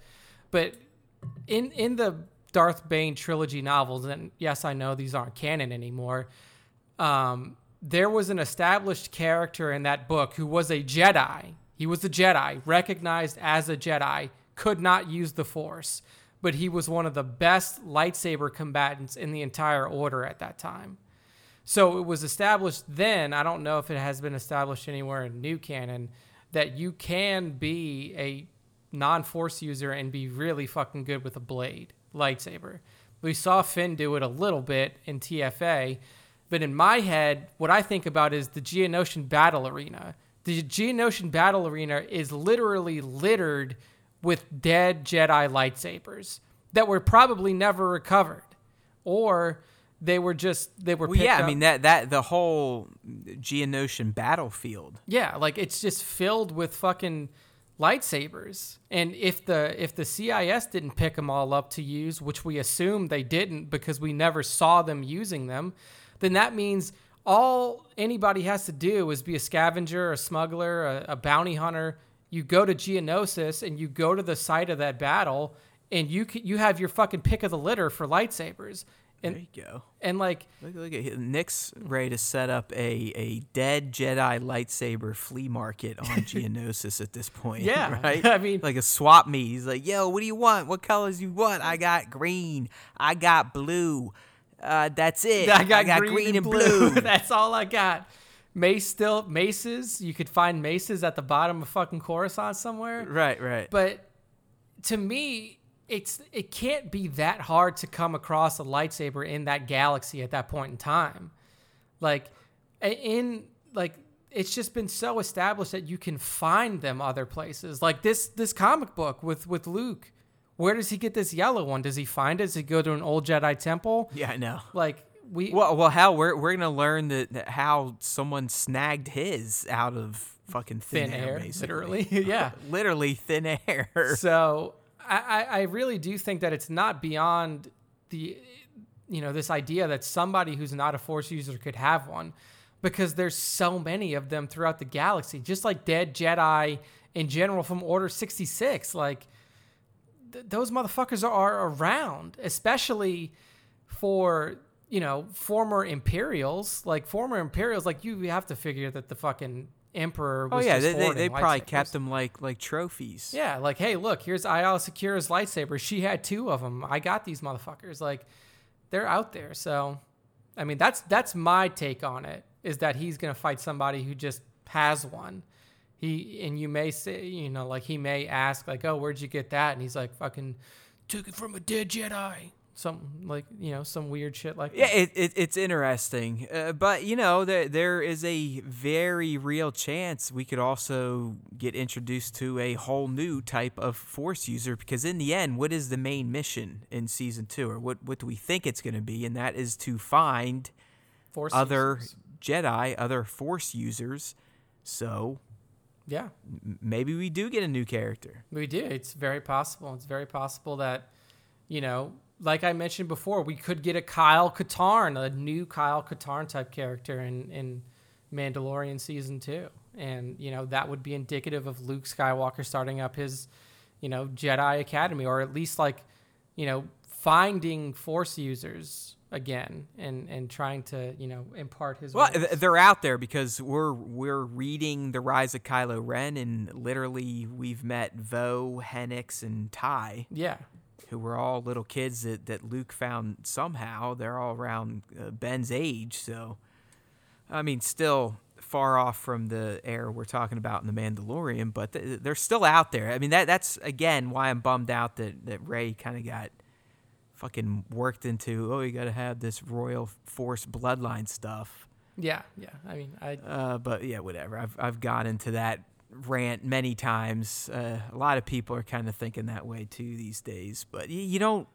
The Skywalkers, the Palpatines, they're not the end all be all of the Force. The Force will, as pretty much all the fucking Jedi have explained, will always find its way. Yeah.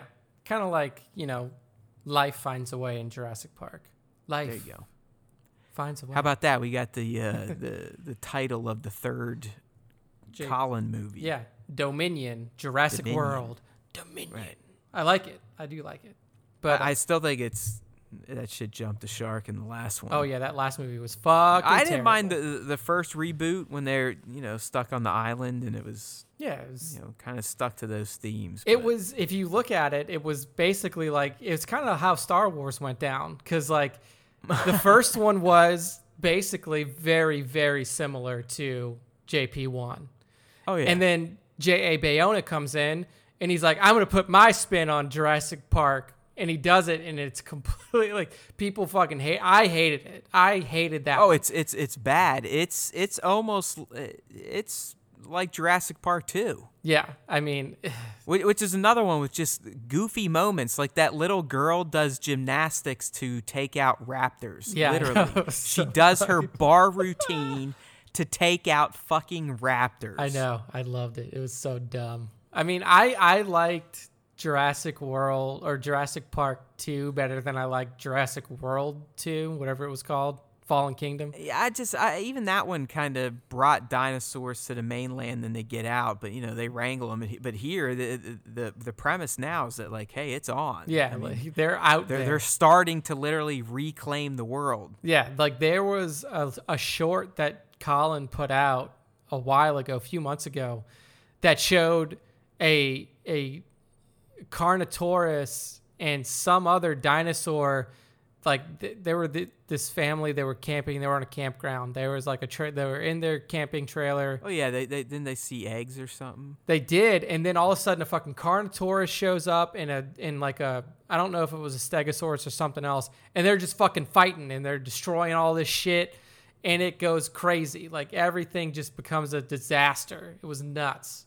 So yeah, the JW3. I'll still go see it. That's the beauty of the A-list, right? Yeah. I mean, I forget which service you're on, but if Regal you've got Unlimited. a movie sub by you, Yeah. and you can buy in, it is the best money you'll ever spend if you like movies. Yeah, Real Unlimited, worth it. We saw Knives Out last weekend. It was good stuff. It's good, isn't it? I did, yeah. It was really fun. Yeah, the guy knows how to write a story. I think. So. Major Darksaber stuff coming up for season 2 Mando with Moff Gideon. Yeah, it's fun. I mean, we know this one's going to be great. It feels like it's so far away, but I promise you, my friends, it'll be here before we know it. It really will. Yeah. It will. So moving on to more new Star Wars, more rumored new Star Wars. There's been a lot of that recently, rumors about new Star Wars. And this one comes, from THR, the Hollywood Reporter, and they're saying that J.D. Dillard and Matt Owens have been, tapped, put on. Yeah, and if all of you are going, who the fuck are they? Like I was when I saw this, don't feel bad. Yeah, they're not. I don't want to say they're nobody, but like they're not big names. But these two not mainstream. There's no way. Yeah, like these two have been tapped for a yet to be announced Star Wars project. It doesn't say if this is a movie or anything, a feature film or what. Yeah, that's why. I mean, this one was a lot of smoke. So who the fuck knows? I mean, I know these sites run with it as fact, but I'm still kind of treating this as rumor. Yeah, and so for those of you who are wondering what these guys have done before, the biggest thing that's been done by really either one of them is Agents of S.H.I.E.L.D. So Matt Owens was a writer on. Right, but that his other credit, which is one that should make you go is Luke Cage. Yeah, Luke Cage. I was not a huge fan of Luke Cage. He also wrote a couple of episodes of The Defenders, but that was that wasn't the actual. Oh no, it was. He did. He wrote a couple. Yeah, of episodes. he did a lot of the Marvel Netflix. Yeah, stuff. a lot of Marvel. So he's the writer, and then J.D. Dillard would be the director. And his thing is Slate, whatever that is. Yeah. I guess he got a little recognition for that. That Not gonna lie, wasn't on my radar. I have no idea what it is, but it is about somebody who's like a magician, and they can use magic. So force a little bit of force. Yeah, I don't know. I guess I should watch it. I'm not saying I'm like, oh, these guys fuck this shit, but the credentials and the relative. Just the fact that they're unknowns, at least to me, and I'm someone that's fairly tapped into pop culture. Yeah, I don't know. It's a little like it's weird. Are we getting cute again? Yeah, it's just to be cute or what? I mean, they have a little bit less than Ryan had. Ryan had Looper and he had Brick. Those were his two big things. I mean, these guys, Matt has Agents of S.H.I.E.L.D., Luke Cage. But anyway, like the piece that they're attached to is said to be something to do with Exegol. Like, that. Well, no. That's what these idiots at Deadline or whoever the fuck ran with. And the guy that wrote the Hollywood Reporter piece actually kind of didn't call him out, but clarified it on Twitter.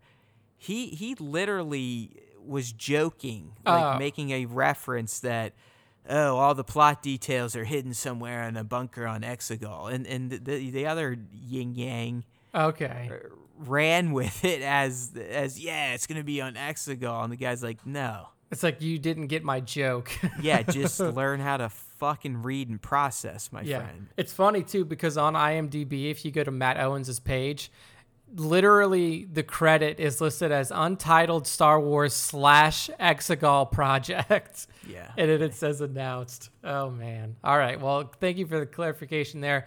But yeah, I mean, these guys are, they're young. They have some experience with some big name properties.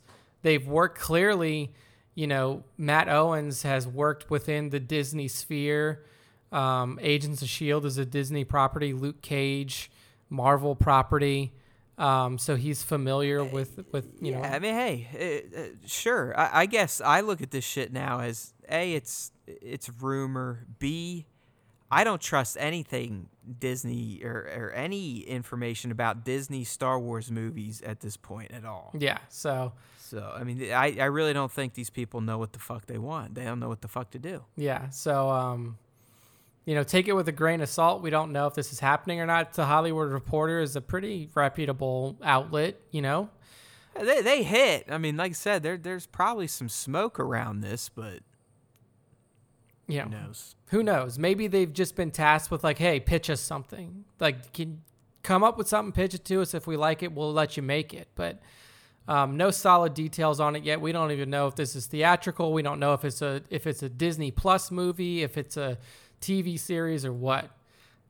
But J.D. Dillard and Matt Owens have been attached, to some sort of Star Wars project in the future. So if you're a fan of their work, maybe they'll make a Star Wars thing. Pretty cool.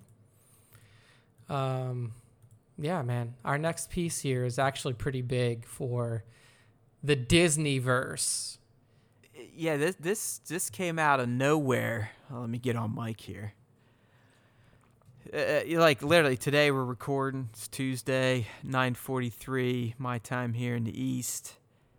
With this popped around six my time, something like that. Yeah, 5, I mean 6. you dropped me the Twitter link right before 5 o'clock your time. So yeah, so someone that has been denigrated a bit on this podcast by yours truly, Mr. Bob Iger, pretty out of the blue type of announcement today regarding his future with Disney as its CEO, and that future is already gone. Yeah, he's not the CEO anymore. There is no future for Bob Iger as CEO. Yeah. And like out of nowhere, the guy literally who's led Disney, as Nick and I were kind of talking earlier,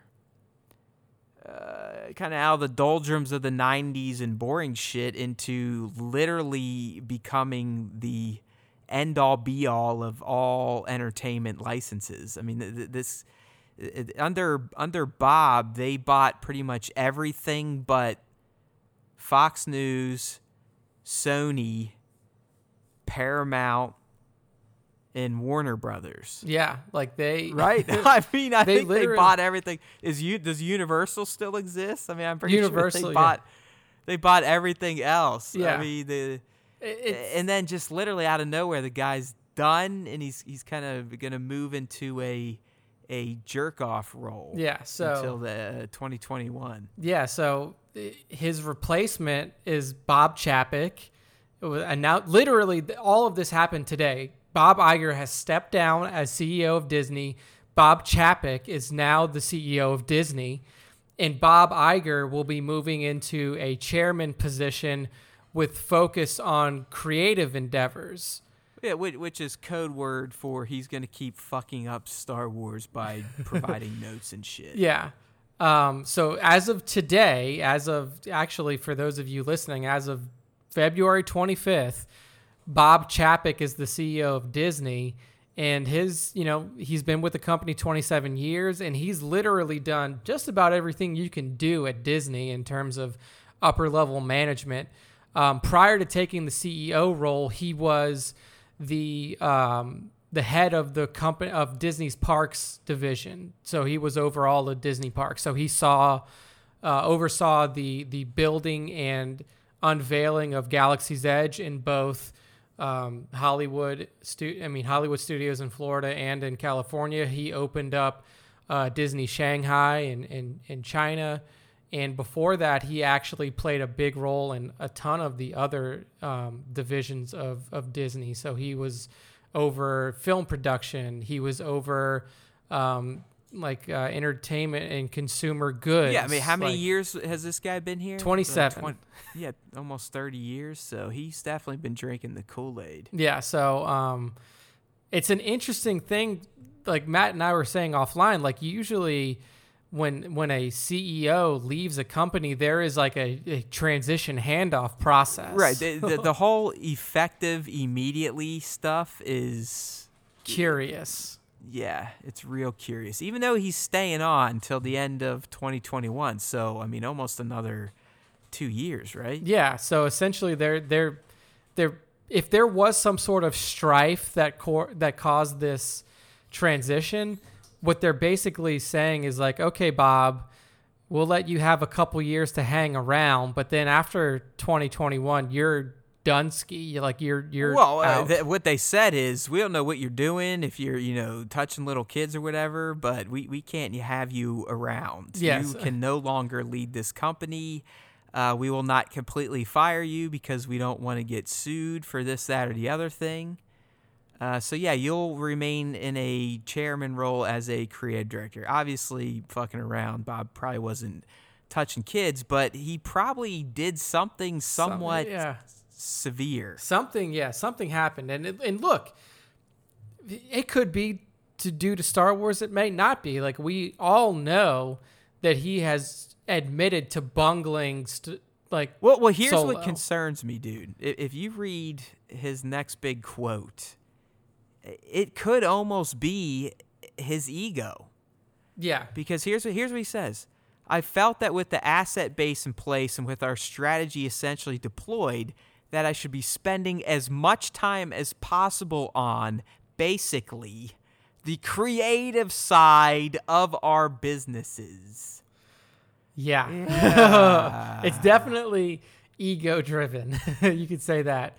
But it's still the effective immediately. Like, even if he wanted to go for the next 2 years and kind of fuck off, there's usually as Nick said, a transition period. Yeah. Where it's like, hey, this is happening. Bob Chapek's coming in. Everyone, Bob, how you doing, Bob? Hey, Bob, yeah. hey, guess what? He's going to be taking over for me in X amount of months. It's been real. Love you all. But for now, we're just going to kind of work in tandem to kind of make this a very smooth handoff. It's very rarely, hey, I've been leading the company. No one knows this. The shareholders probably didn't know this. But today, effective immediately, I am no longer the CEO. Yeah. That doesn't fucking happen under normal circumstances. It's like Bob Iger's been leading Disney for 15 years. Like, you have to realize that. Before them, this is what I was explaining to Matt, like, before Bob, Michael Eisner was running Disney. Michael Eisner did not do a great job as the CEO of Disney. He was heavily focused on television. Like, that's when DCOMs came out. Like, Disney Channel original movies were an initiative by Michael Eisner. They were very focused on their park development, which went really well. But as an entertainment entity, Disney, not much. Like, you know, they did really well with their animated stuff. Their animated movies came back with a fervor in the 90s. Yeah, I mean, his big move, Eisner, was snagging Pixar, wasn't it? Like, that was their big thing. Like, he got Pixar, and that was his move. Iger came in and was like, look, we're like, yeah, Disney's doing really well, but I'm going to turn us into an entertainment empire. And he did that. Like, he bought ABC, and they're like, initially, and this is a story I told Matt because one of my coworkers told me this. Initially, Disney's CFO at the time was like, we're not buying ABC. This is fucking stupid. I'll never approve of it. And without the CFO's approval, Bob couldn't do it. And then the CFO died in a helicopter crash, literally in a helicopter crash. And shortly thereafter, that ABC acquisition went through. And from there, they bought ESPN. They bought Marvel. So what Nick is saying is that Iger essentially had the guy assassinated. It's very possible. I don't know. I mean, this guy doesn't fuck around, which just even makes this all the more curious. Like, what the hell did he do? Yeah. Is it Me Too shit? Is it some fucking weird shit?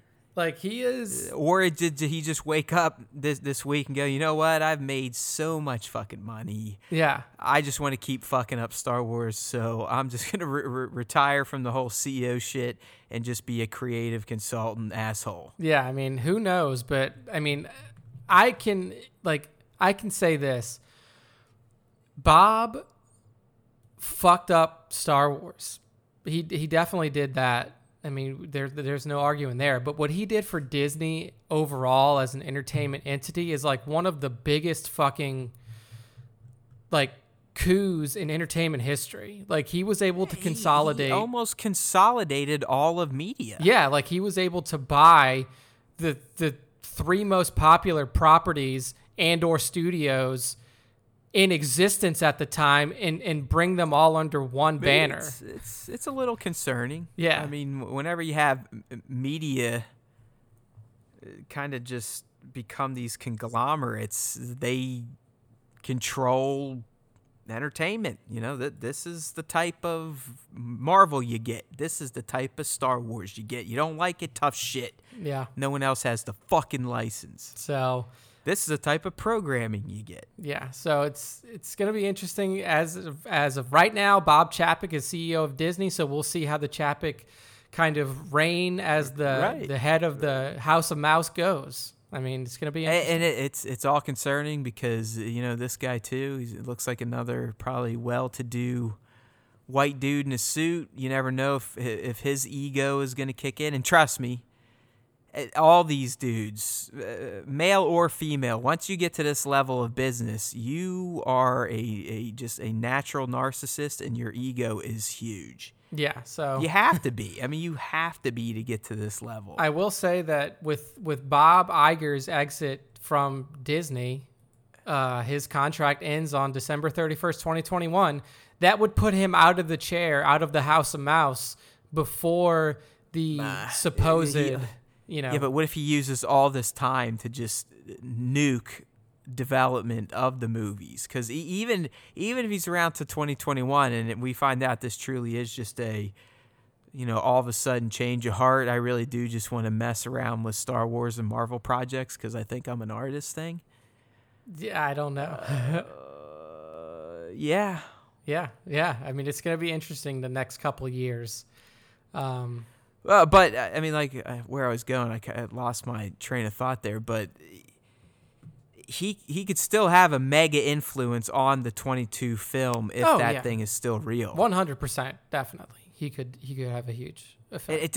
I feel from that quote, he essentially was telegraphing,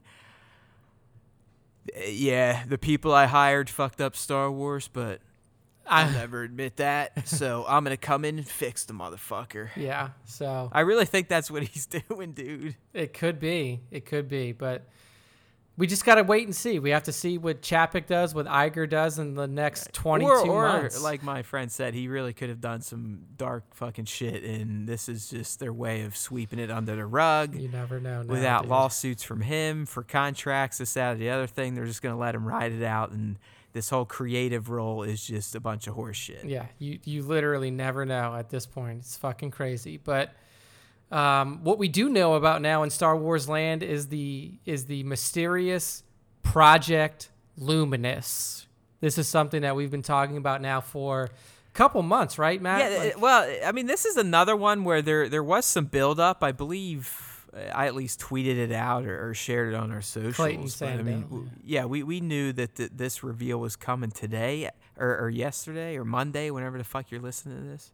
Or fuck you, I guess just the date, the 24th. The 24th, yeah, that's when their official reveal came out. That's Kobe Day. But why? I mean, why do you think they chose a random Monday in February at literally what? By the time they got done tripping over themselves, finally launched it, 10, 11 it was Eastern like time? 11 o'clock. It was 11:20 Eastern time, 10:20 Central. And, like, everybody had their eyes on Star Wars Twitter starting at, like, 9 p.m. Central. And we're all like, what the fuck's going on? Like, nothing's happening. Again, it's like, do they just not fucking care sometimes? Or are they just going, hey, it's Star Wars, the fans will eat it up, even though if it's at 11 o'clock and even our young fans will probably cut all them out because they'll have to be in bed for school, this, that, and the other thing. I don't know the logic here, because I do believe this is a pretty monumentous effort in the Star Wars publishing arena. Yeah. Books, comics, kids' books, so on and so forth. But they chose such a random night in February.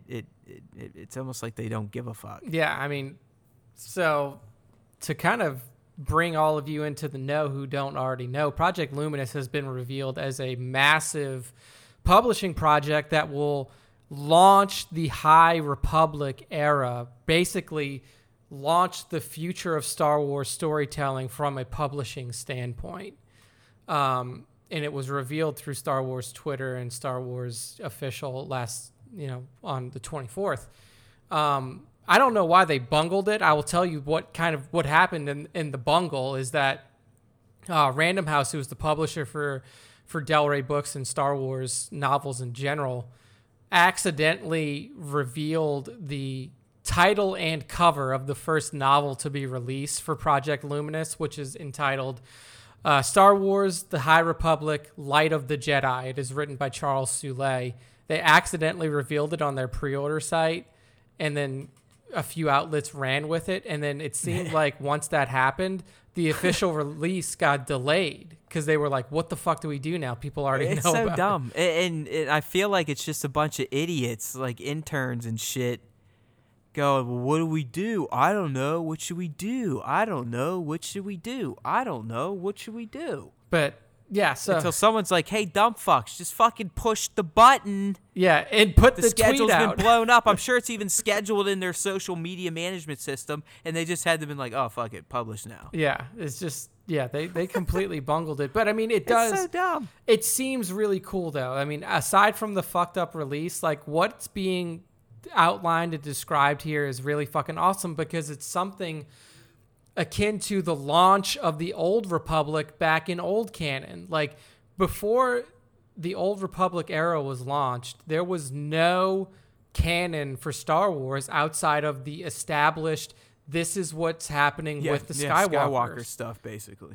And now we're getting this new... And this really isn't even Old Republic. This is High Republic. This is High Republic. This takes place. I do think that is a clear distinction. Yes. That's why they're going. I mean, Old Republic to me is thousands of years. Yes, Old Republic is literally 3,500 plus years before the Battle of Yavin. This is a measly 200 200. years. So our boy Yoda is fucking. He's still old. He's fucking old. Yeah, he's still like 600, 700. Yeah, he's got to be in his 600s. Yeah, so but essentially what it is we're going to be launching via comic books, novels, young adult books. This whole era. That's kind of where you lose me a little bit. Yeah. I'm not going to lie. Matt's like, all of this is written and none of it is visually moving in front of me. I mean, again, this is just lazy asshole me, but even the interns like, yo man, this stuff sounds pretty great, and my reply was, yeah, a little too much reading for me. But 2 comic series at least. Yeah. So I mean, for me, this actually kind of reinvigorates me for Star Wars novels. oh, I bet it's fantastic. I bet it's awesome. And honestly, at least the Soule novel, which is the one geared towards adults and the true kickoff to this High Republic era, which, you know, as Nick's been saying, is going to tie in. It's not really the different mediums are going to continue the story. It's going to build upon, add to, flesh out this, that, and the other thing. But Soule's Light of the Jedi is going to be the official kickoff. Yeah, and but I think he described it. He's like, this is essentially the story I've been writing since I was 6 years old. yeah, I mean, that's really fucking cool for him. And the way that this whole era came together, this whole High Republic era came together was pretty fascinating. They basically took the all-stars of Star Wars, you know, novelizations and writing, I mean, and put them in a room, and they were like, what do you guys want to do? Like, Claudia Gray, fantastic Star Wars writer. Charles Soule, fantastic Star Wars writer. I believe James Luceno was involved. I don't know if Timothy Zahn was. I don't know. He wasn't interviewed for the piece that they did. But they took these really popular Star Wars writers and let them build their own era, and that's what the High Republic era is, and it's being launched. Yeah, I mean, it's a way to escape the confines of what's been filmed or shot or planned already. Mm-hmm. I mean, outside of Yoda, there are no ties, and you know, maybe he's not even included. Yeah, I mean, there's no mention of Yoda anywhere in the High Republic kind of materials that have been put out there. He did pop up in if you watch the trailer they released, there is a concept art shot and you can see Yoda there. It just, you don't know if they're using old Yoda for something else to design this or that, so who knows. Yeah. But I mean, he is viable. Yeah, he's definitely viable. So I'm really interested to see where this goes. Like I said, this has kind of reinvigorated me in terms of reading Star Wars novels because it's new. It's nothing that we've ever read before, but it's expanding the universe just like the original EU did. Like it's going into new territories. It's introducing new characters, new concepts, new themes, new villains called the Nihil. I mean, Nihil. You did a video on that. I mean, you know, these Yeah, I mean, it's essentially Darth Nihilus. I mean, I'm not saying that's going to be the connection, but that's their name is Nihil, the Nile. I mean, it's like the Nile River, but not spelled that way. Yeah. And then apparently the storytelling of this new era begins with something called the Great Disaster. So I'm really excited for it. I'm definitely do you think that's going to be something the Jedi fuck up or the high, you know, the Galactic Republic? I don't know, man. I mean, it's like the Jedi are going to have to go fucking figure out how to piece shit back together after this. Because, I mean, they basically explained that at this point in time, this is the zenith. These are the exact words. The zenith of both the Galactic Republic and the Jedi. Yeah, like, and the Jedi Knights we will meet are akin to the Knights of the Round Table. They are true knights. Yes. They are out doing knightly shit, and they're also out helping to settle the Outer Rim territory, which at this point in time is beyond the reach of the Galactic right. It's Republic. like pioneer days in the Outer Rim, and the Jedi are out there almost serving as Texas Walker Ranger, if you will. Yeah, so I really do think that this is going to, like, the Great Disaster is probably maybe the first, huge act by the Nihil. They're coming out as this, organization that's here to sow chaos, and then the Jedi have to respond. But the cool thing is that you don't know, you have no idea what it is. You don't even know what it could be, because none of these characters, none of this timeline has been established. So you can't just point to something and say, oh, well, it's referencing this from the movies, or it's referencing this from the comic book that's related to this time period. It's completely open. Oh yeah, it is, and that's the fantastic part. The sucky part for people like me, and I know there's more of you out there that are lazy like me, and just, I don't even know if it's laziness. Fuck it. I don't have time to read books. I don't have time to listen to books. I like listening to talk radio, believe it or not. It's not like I do a good job at it myself, but I listen to it every fucking day, be it sports talk or my man Howard Stern. So I can't dedicate to this shit. So that aspect bums me out. The comic book's good. Okay. The Dark Knight, or I forget which one, IDW maybe, that one doesn't look that interesting to me. The Marvel one, definitely I'll jump on. But I mean, Soule's book, I would love to read it. Just looking at the cover art, even if this isn't the real cover art, I'm like, yeah, I could get into this type of shit. Look at them; they really are kind of dressed like knights. They just don't have, coordinated helmets and shit. Yeah. I mean, it looks. But cool.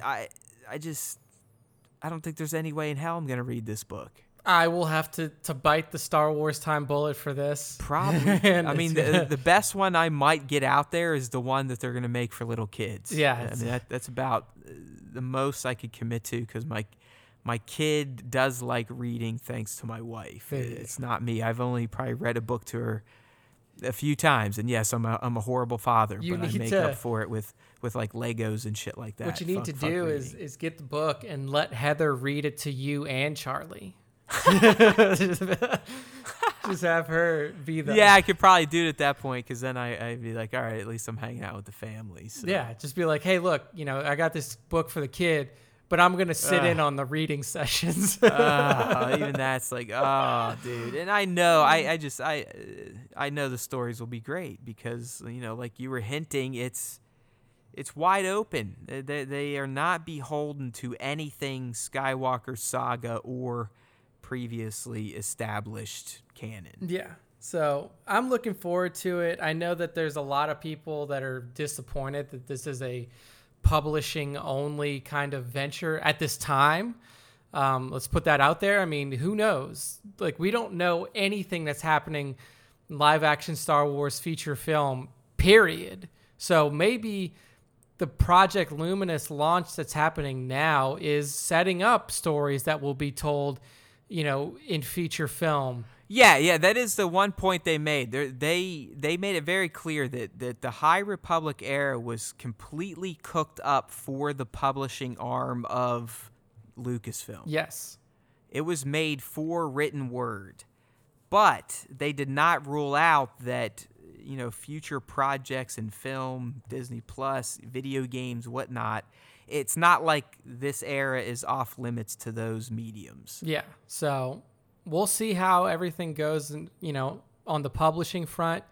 And who knows, maybe 2 years down the line, I mean, the first book is going to release on August 25th, 2020. That's The Light of the Jedi. Who knows, 2 years down the line, end of 2022, 2023, maybe we see visual content. Maybe we see it is pictures. Odd that they didn't maybe even just start with a game. Like, if you are trying to really launch, and let's be honest, this is their, all right, we got to get away from Skywalker. Yeah. We got to start bowing out now.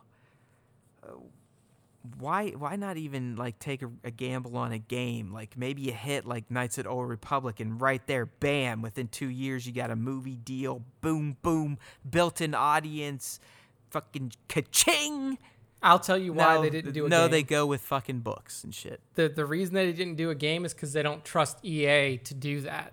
You would essentially be saying, EA, it is now your duty to launch our new era of Star Wars. Yeah, well, I mean, let's have a little future planning, and when you see what Respawn's doing with Fallen Order, you just go, oh, you know what, you guys, you're just the new motherfucking BioWare. EA Star Wars license. Here you go. Yeah, I mean, it could be. I mean, we may see something. You know what I mean, though, because let's be real. You would have got a bigger audience. I just built in, because I honestly think there are more Star Wars fans like me than people like the intern or even yourself that are considering diving into these novels or dive into novels. I know. I mean, he's read all the new Thrawn shit, all the comics. I think you've dabbled in the Thrawn shit. Mm-hmm. I have not read a Star Wars story in decades. I mean, probably since the prequel era. Yeah. I mean, I think you're right. I mean, well, I don't think you're right. I know you're right 100%. Like, there are people who will just not fucking care about this shit because it's written and they'll never know the stories. And I think that you're also right that if they would have gone video game route, you would get a huger, huge And I did. I qualified them like, yo, go in game, new IP, it was a gamble. Even Fallen Order was a gamble, but I still find it mind-numbing that they've turned that into a rocket. Like, how could you not be watching the game throughout development and just not go, yeah, that's going to fucking work, right? Yeah. So, I mean, just use that logic. And yes, you're rolling the dice, but as long as you're staying on top of shit and the writers are, making sure the narrative's being done correctly, you could have had as I said, a KOTOR on your hands where, to this day, people would cut off appendages, maybe not private parts like I'd give up for a Vader movie, but appendages to see live action, Revan, Malik, Distilla, all that type of shit. So yeah. I don't know. I mean, it's one of those things where, like, I feel like for something like this, Disney wanted, or Lucasfilm wanted, direct control over it in a way. Like, yeah, they let these writers, like, cook this shit up themselves, but all these writers... Well, yeah, it's not like those fucking dolts could figure anything out. Yeah. I mean, I know Pablo and them got some spots in the video, but really, what did they do? Yeah, Pablo literally told them, like, he was on there and we're like, we just let them do whatever they wanted. It's like, it seems like that's what the story group is good at. I wish I was Pablo Hidalgo. That guy has the best job of all time because he just kind of fucking hangs out and every once in a while writes a visual dictionary. Yeah. it's pretty sweet. Apparently he's looked at by the fans as the keeper of lore because he's on the fucking story group. Yeah, it's pretty fucking crazy. Pretty sweet gig for Pablo there. Oh yeah, I mean he wields some power.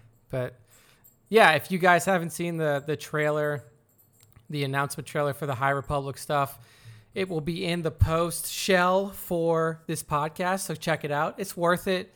If you read books occasionally, pick this one up. It's probably going to be a good place to start, I mean, dude, I don't know. This ain't going to be a light read, at least the Soule one. I mean, maybe the young adult I could probably handle the children novel. Yeah. So the slate that is being released in August is Star Wars, The High Republic. There's 2 comic books. So one of them is High Republic, no, it's not. I think it's called Convergence. There is the young adult novel that's called A Test of Courage. That's written by Justina Ireland. Then you have Light of the Jedi by Charles Soule. And then you have Into the Dark by Claudia Gray. I believe that's another standard novel. And then there is a villains-focused comic as well. The only adult is from Charles. Okay, so the Into the Dark by Claudia Gray may be the young adult That's one. the young adult. Yeah, that's and then, the young adult. The Justine is the kid. Yeah, and then there's... older is he's the IDW comic. Yes. Cavan Scott is the Marvel comic, and then Soule's got the big adult book. One. Yeah, so that's all your content coming starting in August of this year, so keep an eye out for it. And that brings us to the end of our standard topics for this week. Google just fucking blasts our page with ads. It's hilarious. It does? That's not me. Like, I don't know how your system handles ads, but, we use Google's new ad code, which essentially is just like, yeah, we'll figure it out. Yeah. And it literally just fills shit in spaces where it thinks it should go, and there's sometimes a jillion. Wow, yeah. I have an ad blocker on. For somebody who works in marketing, it's funny to say that, but I do have it. There you go, yeah. I have an ad. For someone running a website, he's blocking the ad. Well, I didn't make my fucking half a milli penny from Nick today. Millicent, yeah. Yeah. But let's get on to our top 5 this week. And that's it. Hell yeah, it is, dude. It's time for that top 5 Star Wars fan artist features of the week. And as we've been doing, I kind of like touching on some of the fan interactions, maybe some fan news. And I'm talking Star Wars Time fans. That's right. We've got some fans. Get with it. We're huge. At least 400 downloads, right? Yeah. All right, dude. So kind of around the horn this week and some of the interactions. That's kind of creepy. What the hell am I doing here? That's what. Now you guys know what happens when you send through stuff to Matt on IG. Yeah, you never know. You never know what I might be wearing or what I might be doing. But anyways, got a nice little note here. Some feedback from actually listening to the show. This is almost like email, I guess, and this comes from Action Figure Snaps with a Z. Yeah, he was featured in our top 5. Yeah, he's been featured recently by Lord Nick. But this one I think is kind of addressed at me because really within the first 2 words, it's not targeted at Nick, but your rage. So that's what gives it away. Yeah, that's pretty much. Yeah. Your rage on toy photography the last few weeks is my favorite part. So fucking funny. I feel your pain, brother. There we go. P.S. Keep killing the podcast game. You got it. Nice.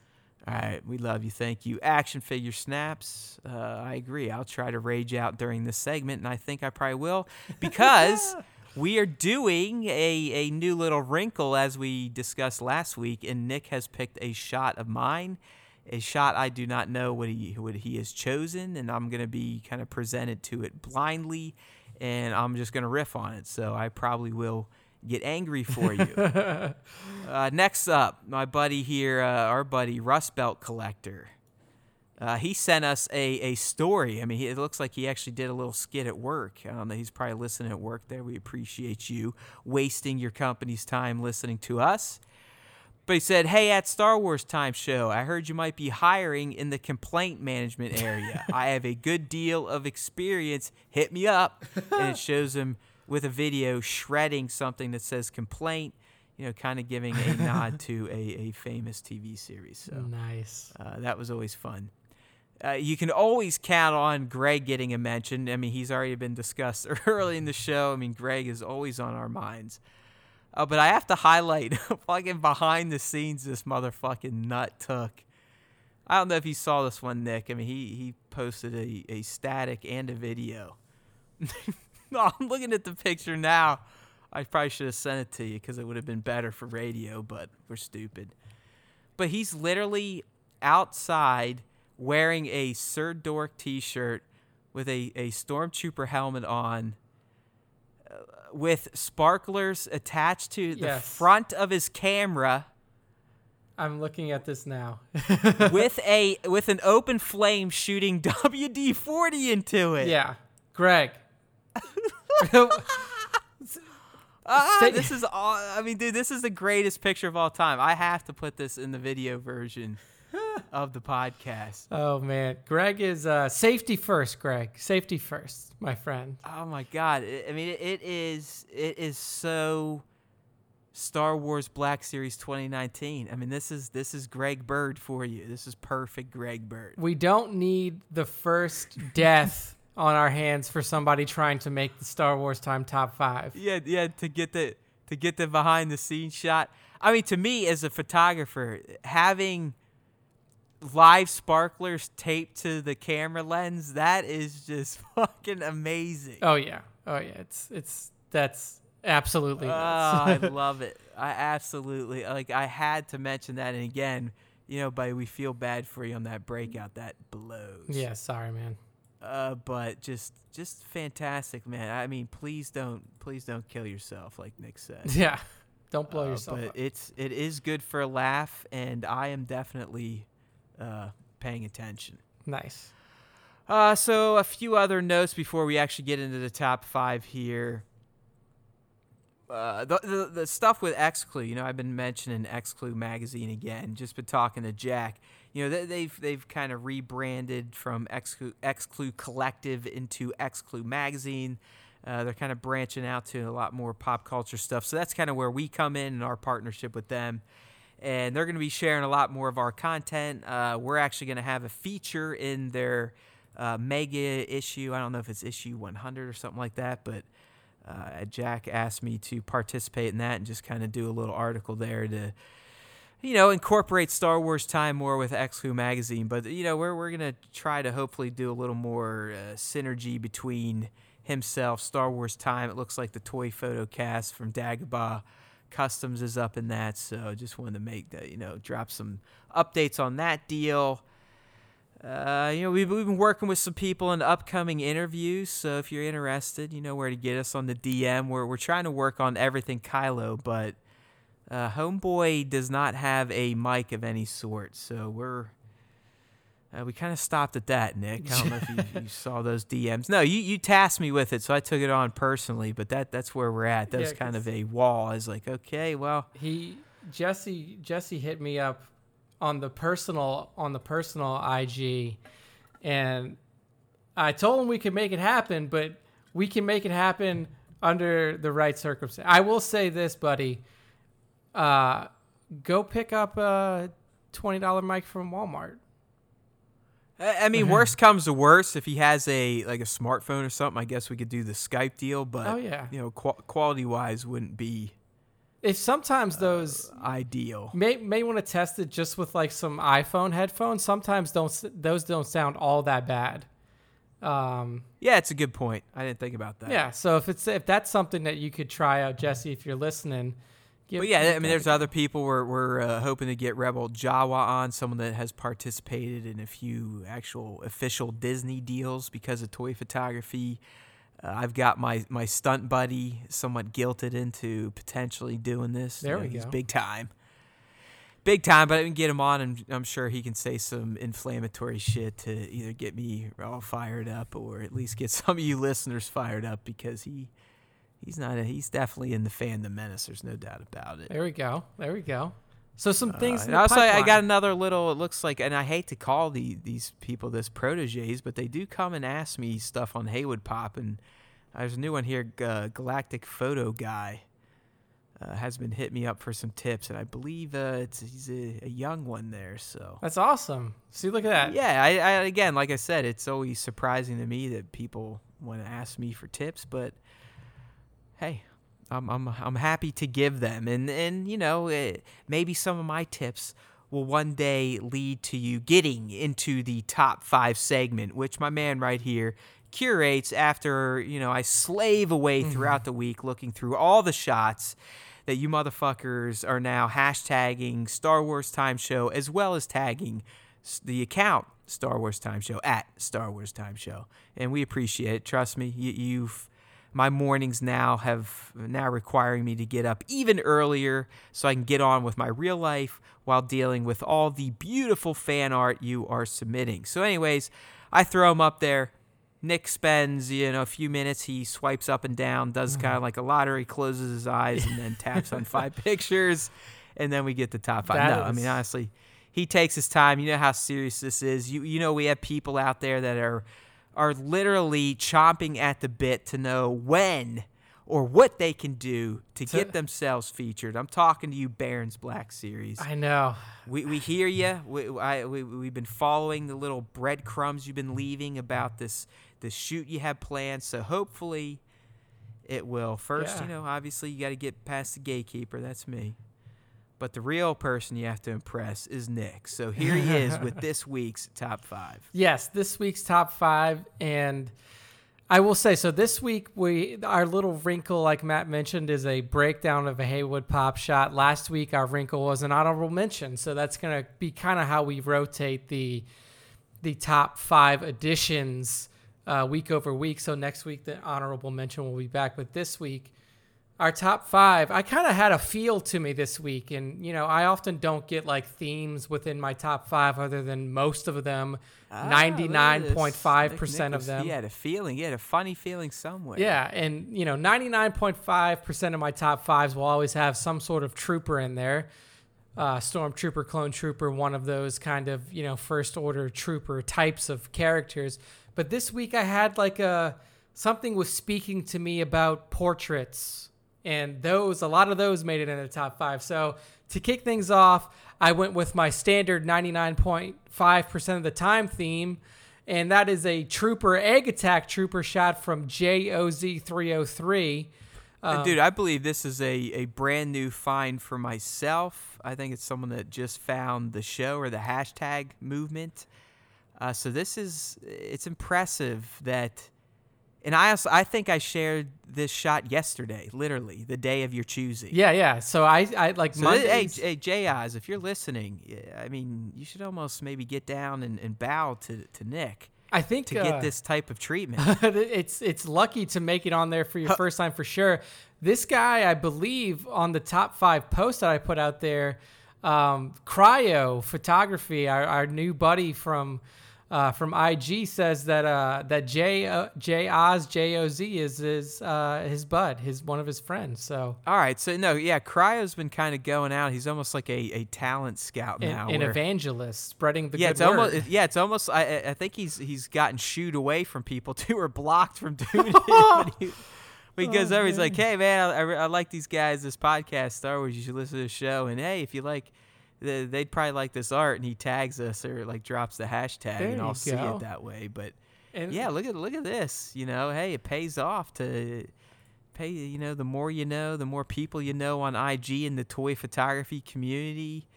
You never know. You can reach these heights as quick as that. Yeah. Look at J-Oz. Like literally, I can't believe this.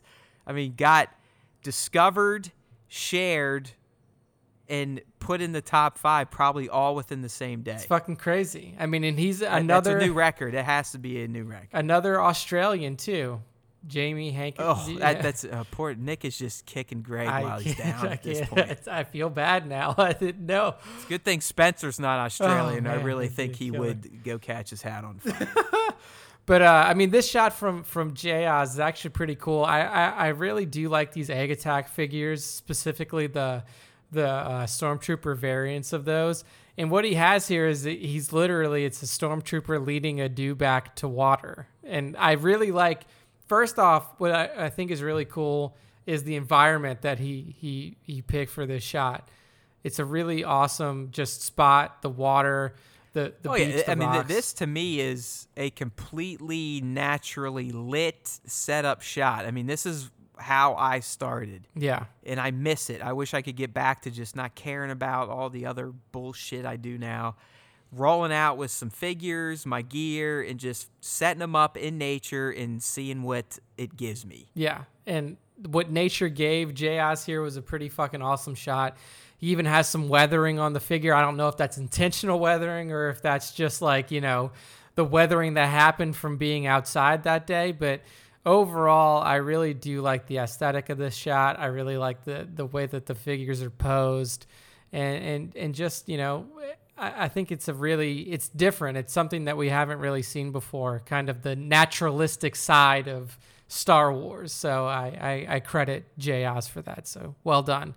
It's good stuff. But again, because you got this honor so soon.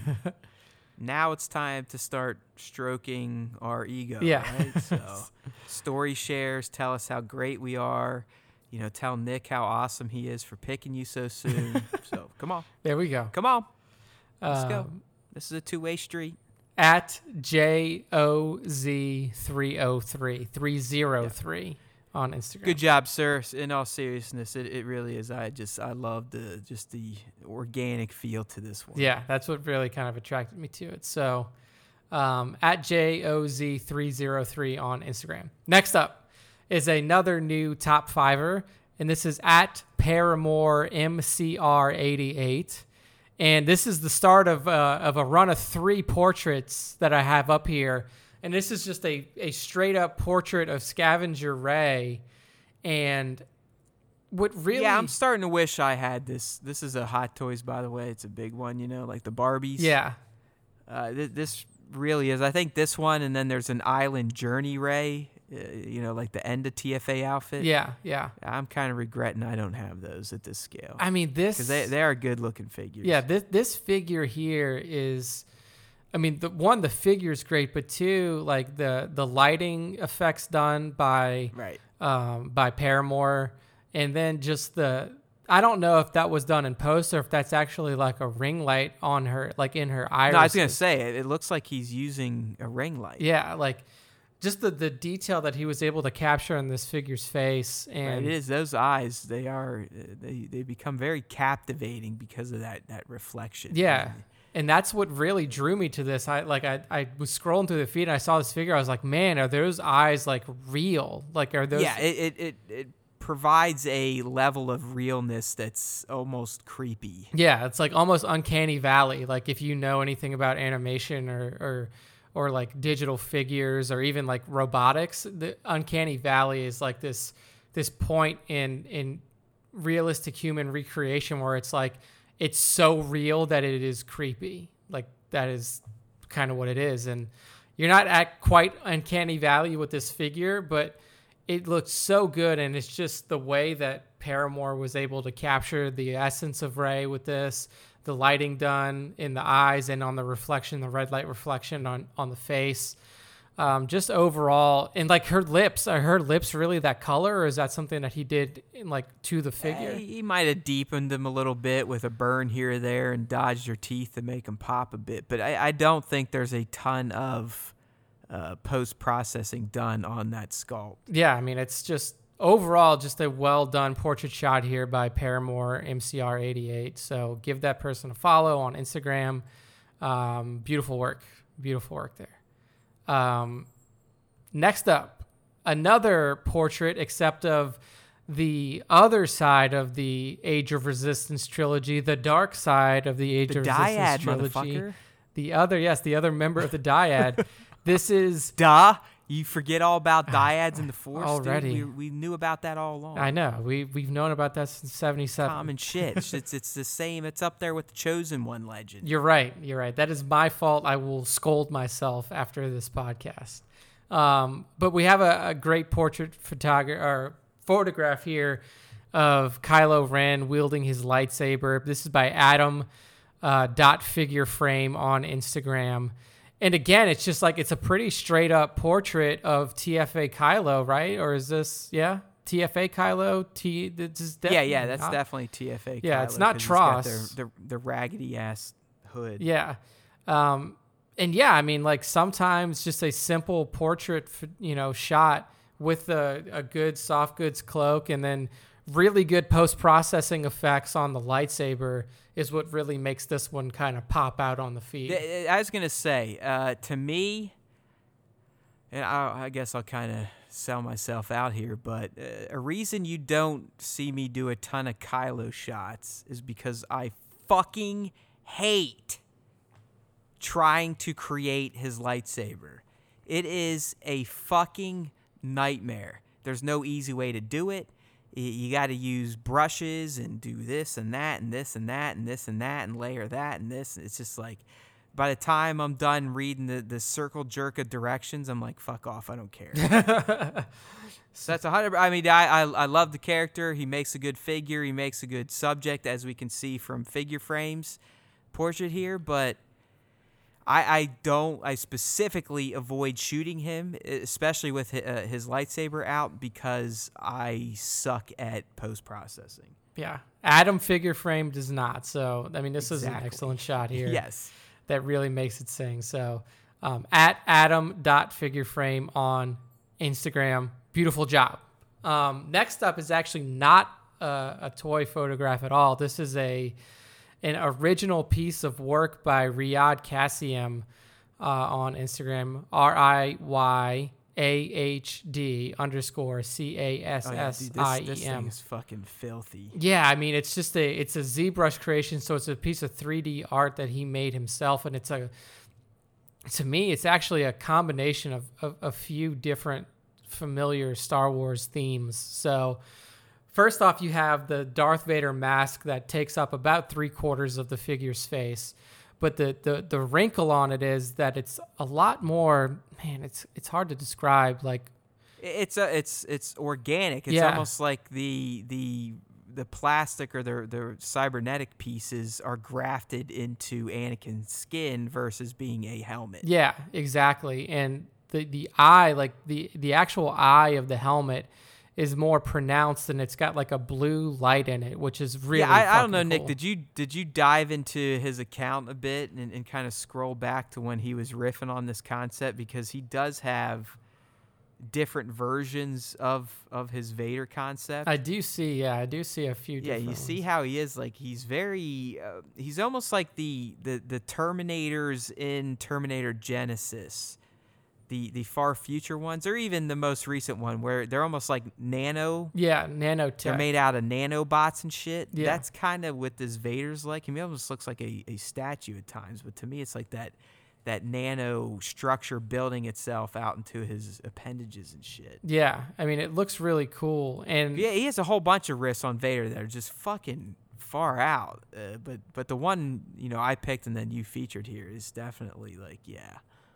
yeah, pretty That's pretty interesting. pretty fucking sick. And then, It's almost like Sub-Zero Vader Anakin, right? yeah. And one other thing that I wanted to bring up is if you've ever played the Star Wars: The Old Republic video game, MMO, PC game, there was a character in that his name was Arkin, and he was the son of the lost emperor in the unknown regions at that time. The guy's name was, oh God, it slips my, Valkorion, Emperor Valkorion's son, Arkin. And one of his key features is that there was a mask that he used to wear that was blown up. Like he was, like an explosion went off around him, and the mask was halfway grafted to his face. So this concept of Vader here reminds me a lot of Arkin from Well, hell, I mean, it's also kind of what was going to happen to Kylo in Duel of the Fates. Yeah, very similar. Where, I mean, he was almost going to have shit grafted into him / helmet pieces. Yeah. So here, Matt, I'll slack you an image of this from the Star Wars fandom wiki. But that featured image of Arkin like really reminds me of this piece here done by Riyadh Qasim. Oh, yeah. So, I mean, just overall, really fucking cool concept, really just amazing execution. This is another person that should probably be working for Lucasfilm, with the level of detail and the level of creativity that he was able to put into this piece of art. So at RIYAHD_CASSIEM on Instagram. Beautiful piece of work here. Oh, Absolutely. man, there's he has a red version too down Yeah, there. he does. I saw that when I scrolled Red down a and little bit. blue. So, yeah, beautiful job. Next up on the top 5, that was the end of our portraits. So the final entry of the top 5 this week is actually from Fett Ventures, FETT_Ventures on Instagram. And it's another really cool concept piece where you have the Emperor standing there next to his throne and he uses Homeboy's line from Tross. Yeah. Where like literally it's Beaumont Kin. Yeah. Yeah, it's a very brief line, but it's all they do to describe how Palpatine's back. Yeah. Dark science, cloning, secrets only the Sith knew. Yeah. Like, So what we see is oh my god. Darth Sidious, aka Emperor Palpatine, standing in his throne room, and he has a Sith holocron there that he's activated, and the essence of Darth Revan has come from. I love that. Yeah. That effect is badass. That's what really drew me to this shot, is this effect that Fett Ventures was able to put on this Darth Revan piece, and really make it look like a fucking ghost coming out of this holocron. Oh, it's great. And mind you, these are the little guys, dude. These are the 3 3/4 inch. Wow. So wow. These are I'd say a step up in articulation from a Funko Pop, which has 0. Yeah. I mean, these you can pretty much bend their fucking elbow joints and maybe their hips. So even more impressive to know that Fett Ventures was able to pull off this level of sophistication in this shot with these, 3.75 inches. So, I mean, it's really, really cool concept. Also, it looks like there's some mixed scale going in there because those space walls look like they're meant for 112, and I'm pretty sure that's the Snoke throne from the from the TLJ 6-inch Snoke set. Yeah. So, I just thought that this was a really cool concept, and it's well executed by Fett Ventures. So, at FETT_Ventures VENTURES on Instagram. So, beautiful job, and that brings us to the Haywood Pop Shot breakdown. I still haven't seen it. Is it time? Should I scroll up? You should scroll up. It's time for you to give us a breakdown of this shot. This is a fun shot. I thought this was a fun shot. Oh my God, yeah. All right, so the one Nick picked, obviously you'll see it if you're looking at the YouTube version here. It's a shot. It's kind of a derpy shot.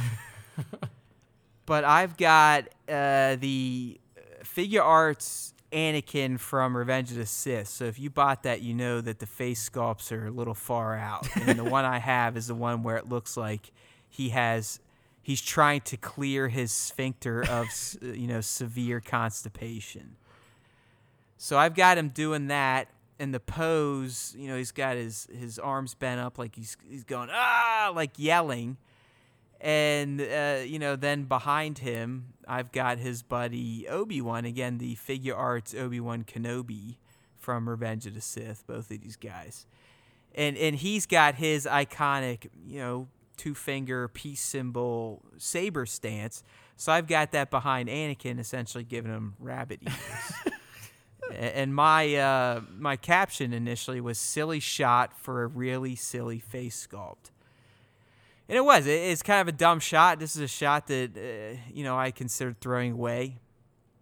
Pretty much every shot that I whittle down and put into my processing folder, at one point I look at and I go, "Why do you even do this hobby, you asshole? Why not? Look at this thing. It just looks stupid." The pose is stupid. The lighting's off. Anakin's face is blown out with, the highlights. But, I'm still also someone that's like, well, if you took the time to do the shoot, whittle down the shots, you decided to keep it, you were going to process it, you started to process it, you might as well just fucking run with it. So, I kind of, this one I can tell you I did doctor up. I used some fake ass smoke there. That's like post-processing Okay, smoke, I was going to ask about that, yeah. Yeah, that's not something I prefer to do these days. I'd rather, kill the environment with my atmosphere aerosol, or use fireworks, or these days I might look into that thing. If those of you that listen to my interview with Work More or Less, he was talking about this cosplay smoke system that's portable. You can take it outside, inside. It uses some science to get you some really thick fog. But I kind of prefer that. But anyways, I cheated there because this shot, Nick, it was just so basic. I mean, I had no thrown sand in it. It was literally, I threw this up. I remember the day. It was, here's the best part. When did I actually post this? October 9th. Yeah, okay. 16th. So I posted this October 2019. I took it May of 2019. Were you on a beach? Yeah, okay. I was at Rehoboth Beach in Delaware for a little break we like to do now that my kid's a little older. I used to go there when I was a little kid. I love it. It's great for children. They got boardwalks, all this fun shit. But yeah, I always try to bring some figures when I go to the beach because you never know what type of scenery you could get. So I got some time, and literally just in front of my towel, we're throwing these assholes up there. And As we've discussed, unlike the pros out there, those that produce some amazing looking scenes, I never have a plan, ever. I just fucking throw figures in a bag, roll down, and if it moves me, I'm like, all right, what can I do? And that's probably why some of my shots suck. And, that's the story of this one. So it's typical Haywood Pop. It's months and months and months old before it got released. It's nothing too special. Anyone with two fingers that work could have set this shot up. And anyone that knows how to focus the camera could have taken this shot. Well, there it is. The humble breakdown from Matt Haywood himself. But Is that kind of how we want this segment to no, go? yeah, I like it. I like how you kind of gave the story behind the shot and everything like that. I think it's super helpful, and I'm sure that there are people out there who may have more questions. I'll give you even more insights. When I first released this, I was expecting it to die a quick death like most of my shots do. But for the time, this is, and I guess I should also include kind of key Nick into recent IG developments, but Haywood Pop's back in jail. Oh. Yeah, I was probably getting a little too cocky. I was starting to act like you normal people and embrace positive thinking. But the moment I fucking did it, I'm right back in I'm on the outs with IG Algo. It's very clear. Recent shots are lucky to get into the 200s, good or bad. So.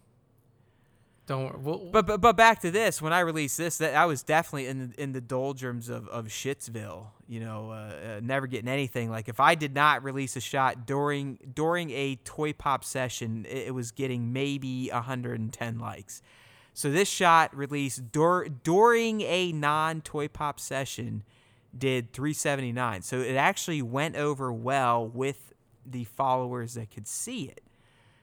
Once again, proving that I have no fucking clue what people want to see on my page, and I just keep fucking my shit up, which is why I'm probably back in IG algo hell at this point in time. We'll get you back out of there, guys. It was nice. It was probably the best 6 weeks I've ever had on the platform. 1,500 like shot there too. You're right. I had 3,000 liker plusers. I added almost 1,000 new followers in about 4 or 5 weeks. That's awesome. But now it's funny how literally they can just pull that fucking rug right out from you. Yeah. And you don't know what you did. It's like, okay, was it because I kept tagging your 20 people limit?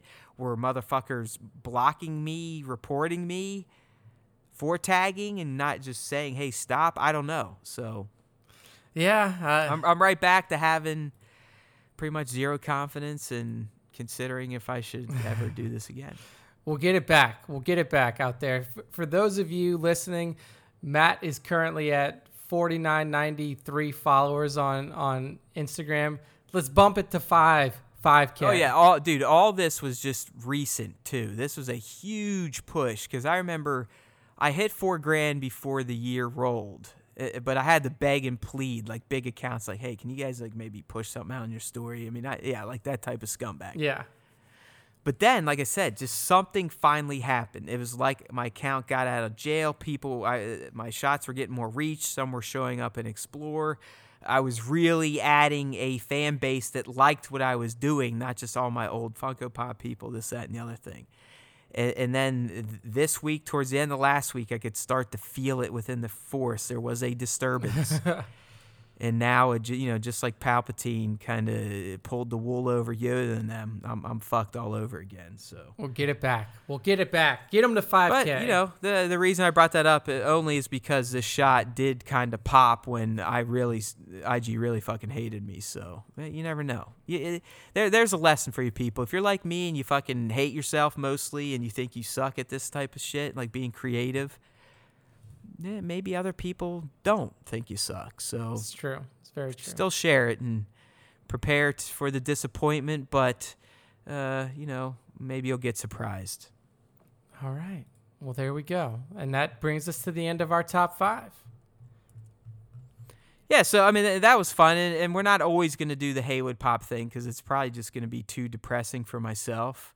Because right now, I mean, after a record-breaking podcast yet again, I was already starting to feel a little woozy. But, after talking about my Haywood Pop life and my shot, I'm just getting kind of sad. So we're not going to do this all the time, but, Nick will be throwing in honorable mentions here or there just to liven things up. So it no longer is just the top 5. It's the top 5 plus 1. You just don't know what plus 1 you're going to get. Are you going to get the whiny, mopey guy? Or are we going to honor yet another toy photographer? All right, well, as Nick said, top 5 is over, so it's time to do the Star Wars Time Show dance, and that dance entails getting over to StarWarsTime.net, where you can check out our other type of content, the videos I put out there that no one seems to give a shit about, and that I should just get the message on and quit doing them. But if you're new, you can also find all of our subscription links to whatever podcast platform you want. I'm telling you, we got Pandora, iHeart, iTunes, Google, Android, Stitcher, TuneIn. Do I need to list any more? No, thank you. All right, StarWarsTime.net. Just hit it up. Get keyed in to the Star Wars Time Show. Be it if you're a longtime fan or a new fan. Subscribe, right? You don't want to miss it. Don't rely on us dropping stuff on IG. Subscribe. Notify yourself for alerts for new content on YouTube, on your podcast platforms, because you need the Star Wars Time Show in your life as soon as a fresh episode releases. There's always time for Star Wars time. Don't forget that. You need it. You want it. To get more of it, you must subscribe, rate, like, review, comment, share, and pass along. All right, people, it's been real. It's always fun talking Star Wars with you all. Please hit us up on IG. You know where to find us. We'll mix you into this new segment that is currently and will forever be evolving, and that's because we love you. We really do this shit for all you knuckleheads on the IG, on the other socials that interact. Because if you listen to the Star Wars Time Show, you all know this, the fans do, but the new ones might not. If you listen to the Star Wars Time Show, the Force will be with you, always.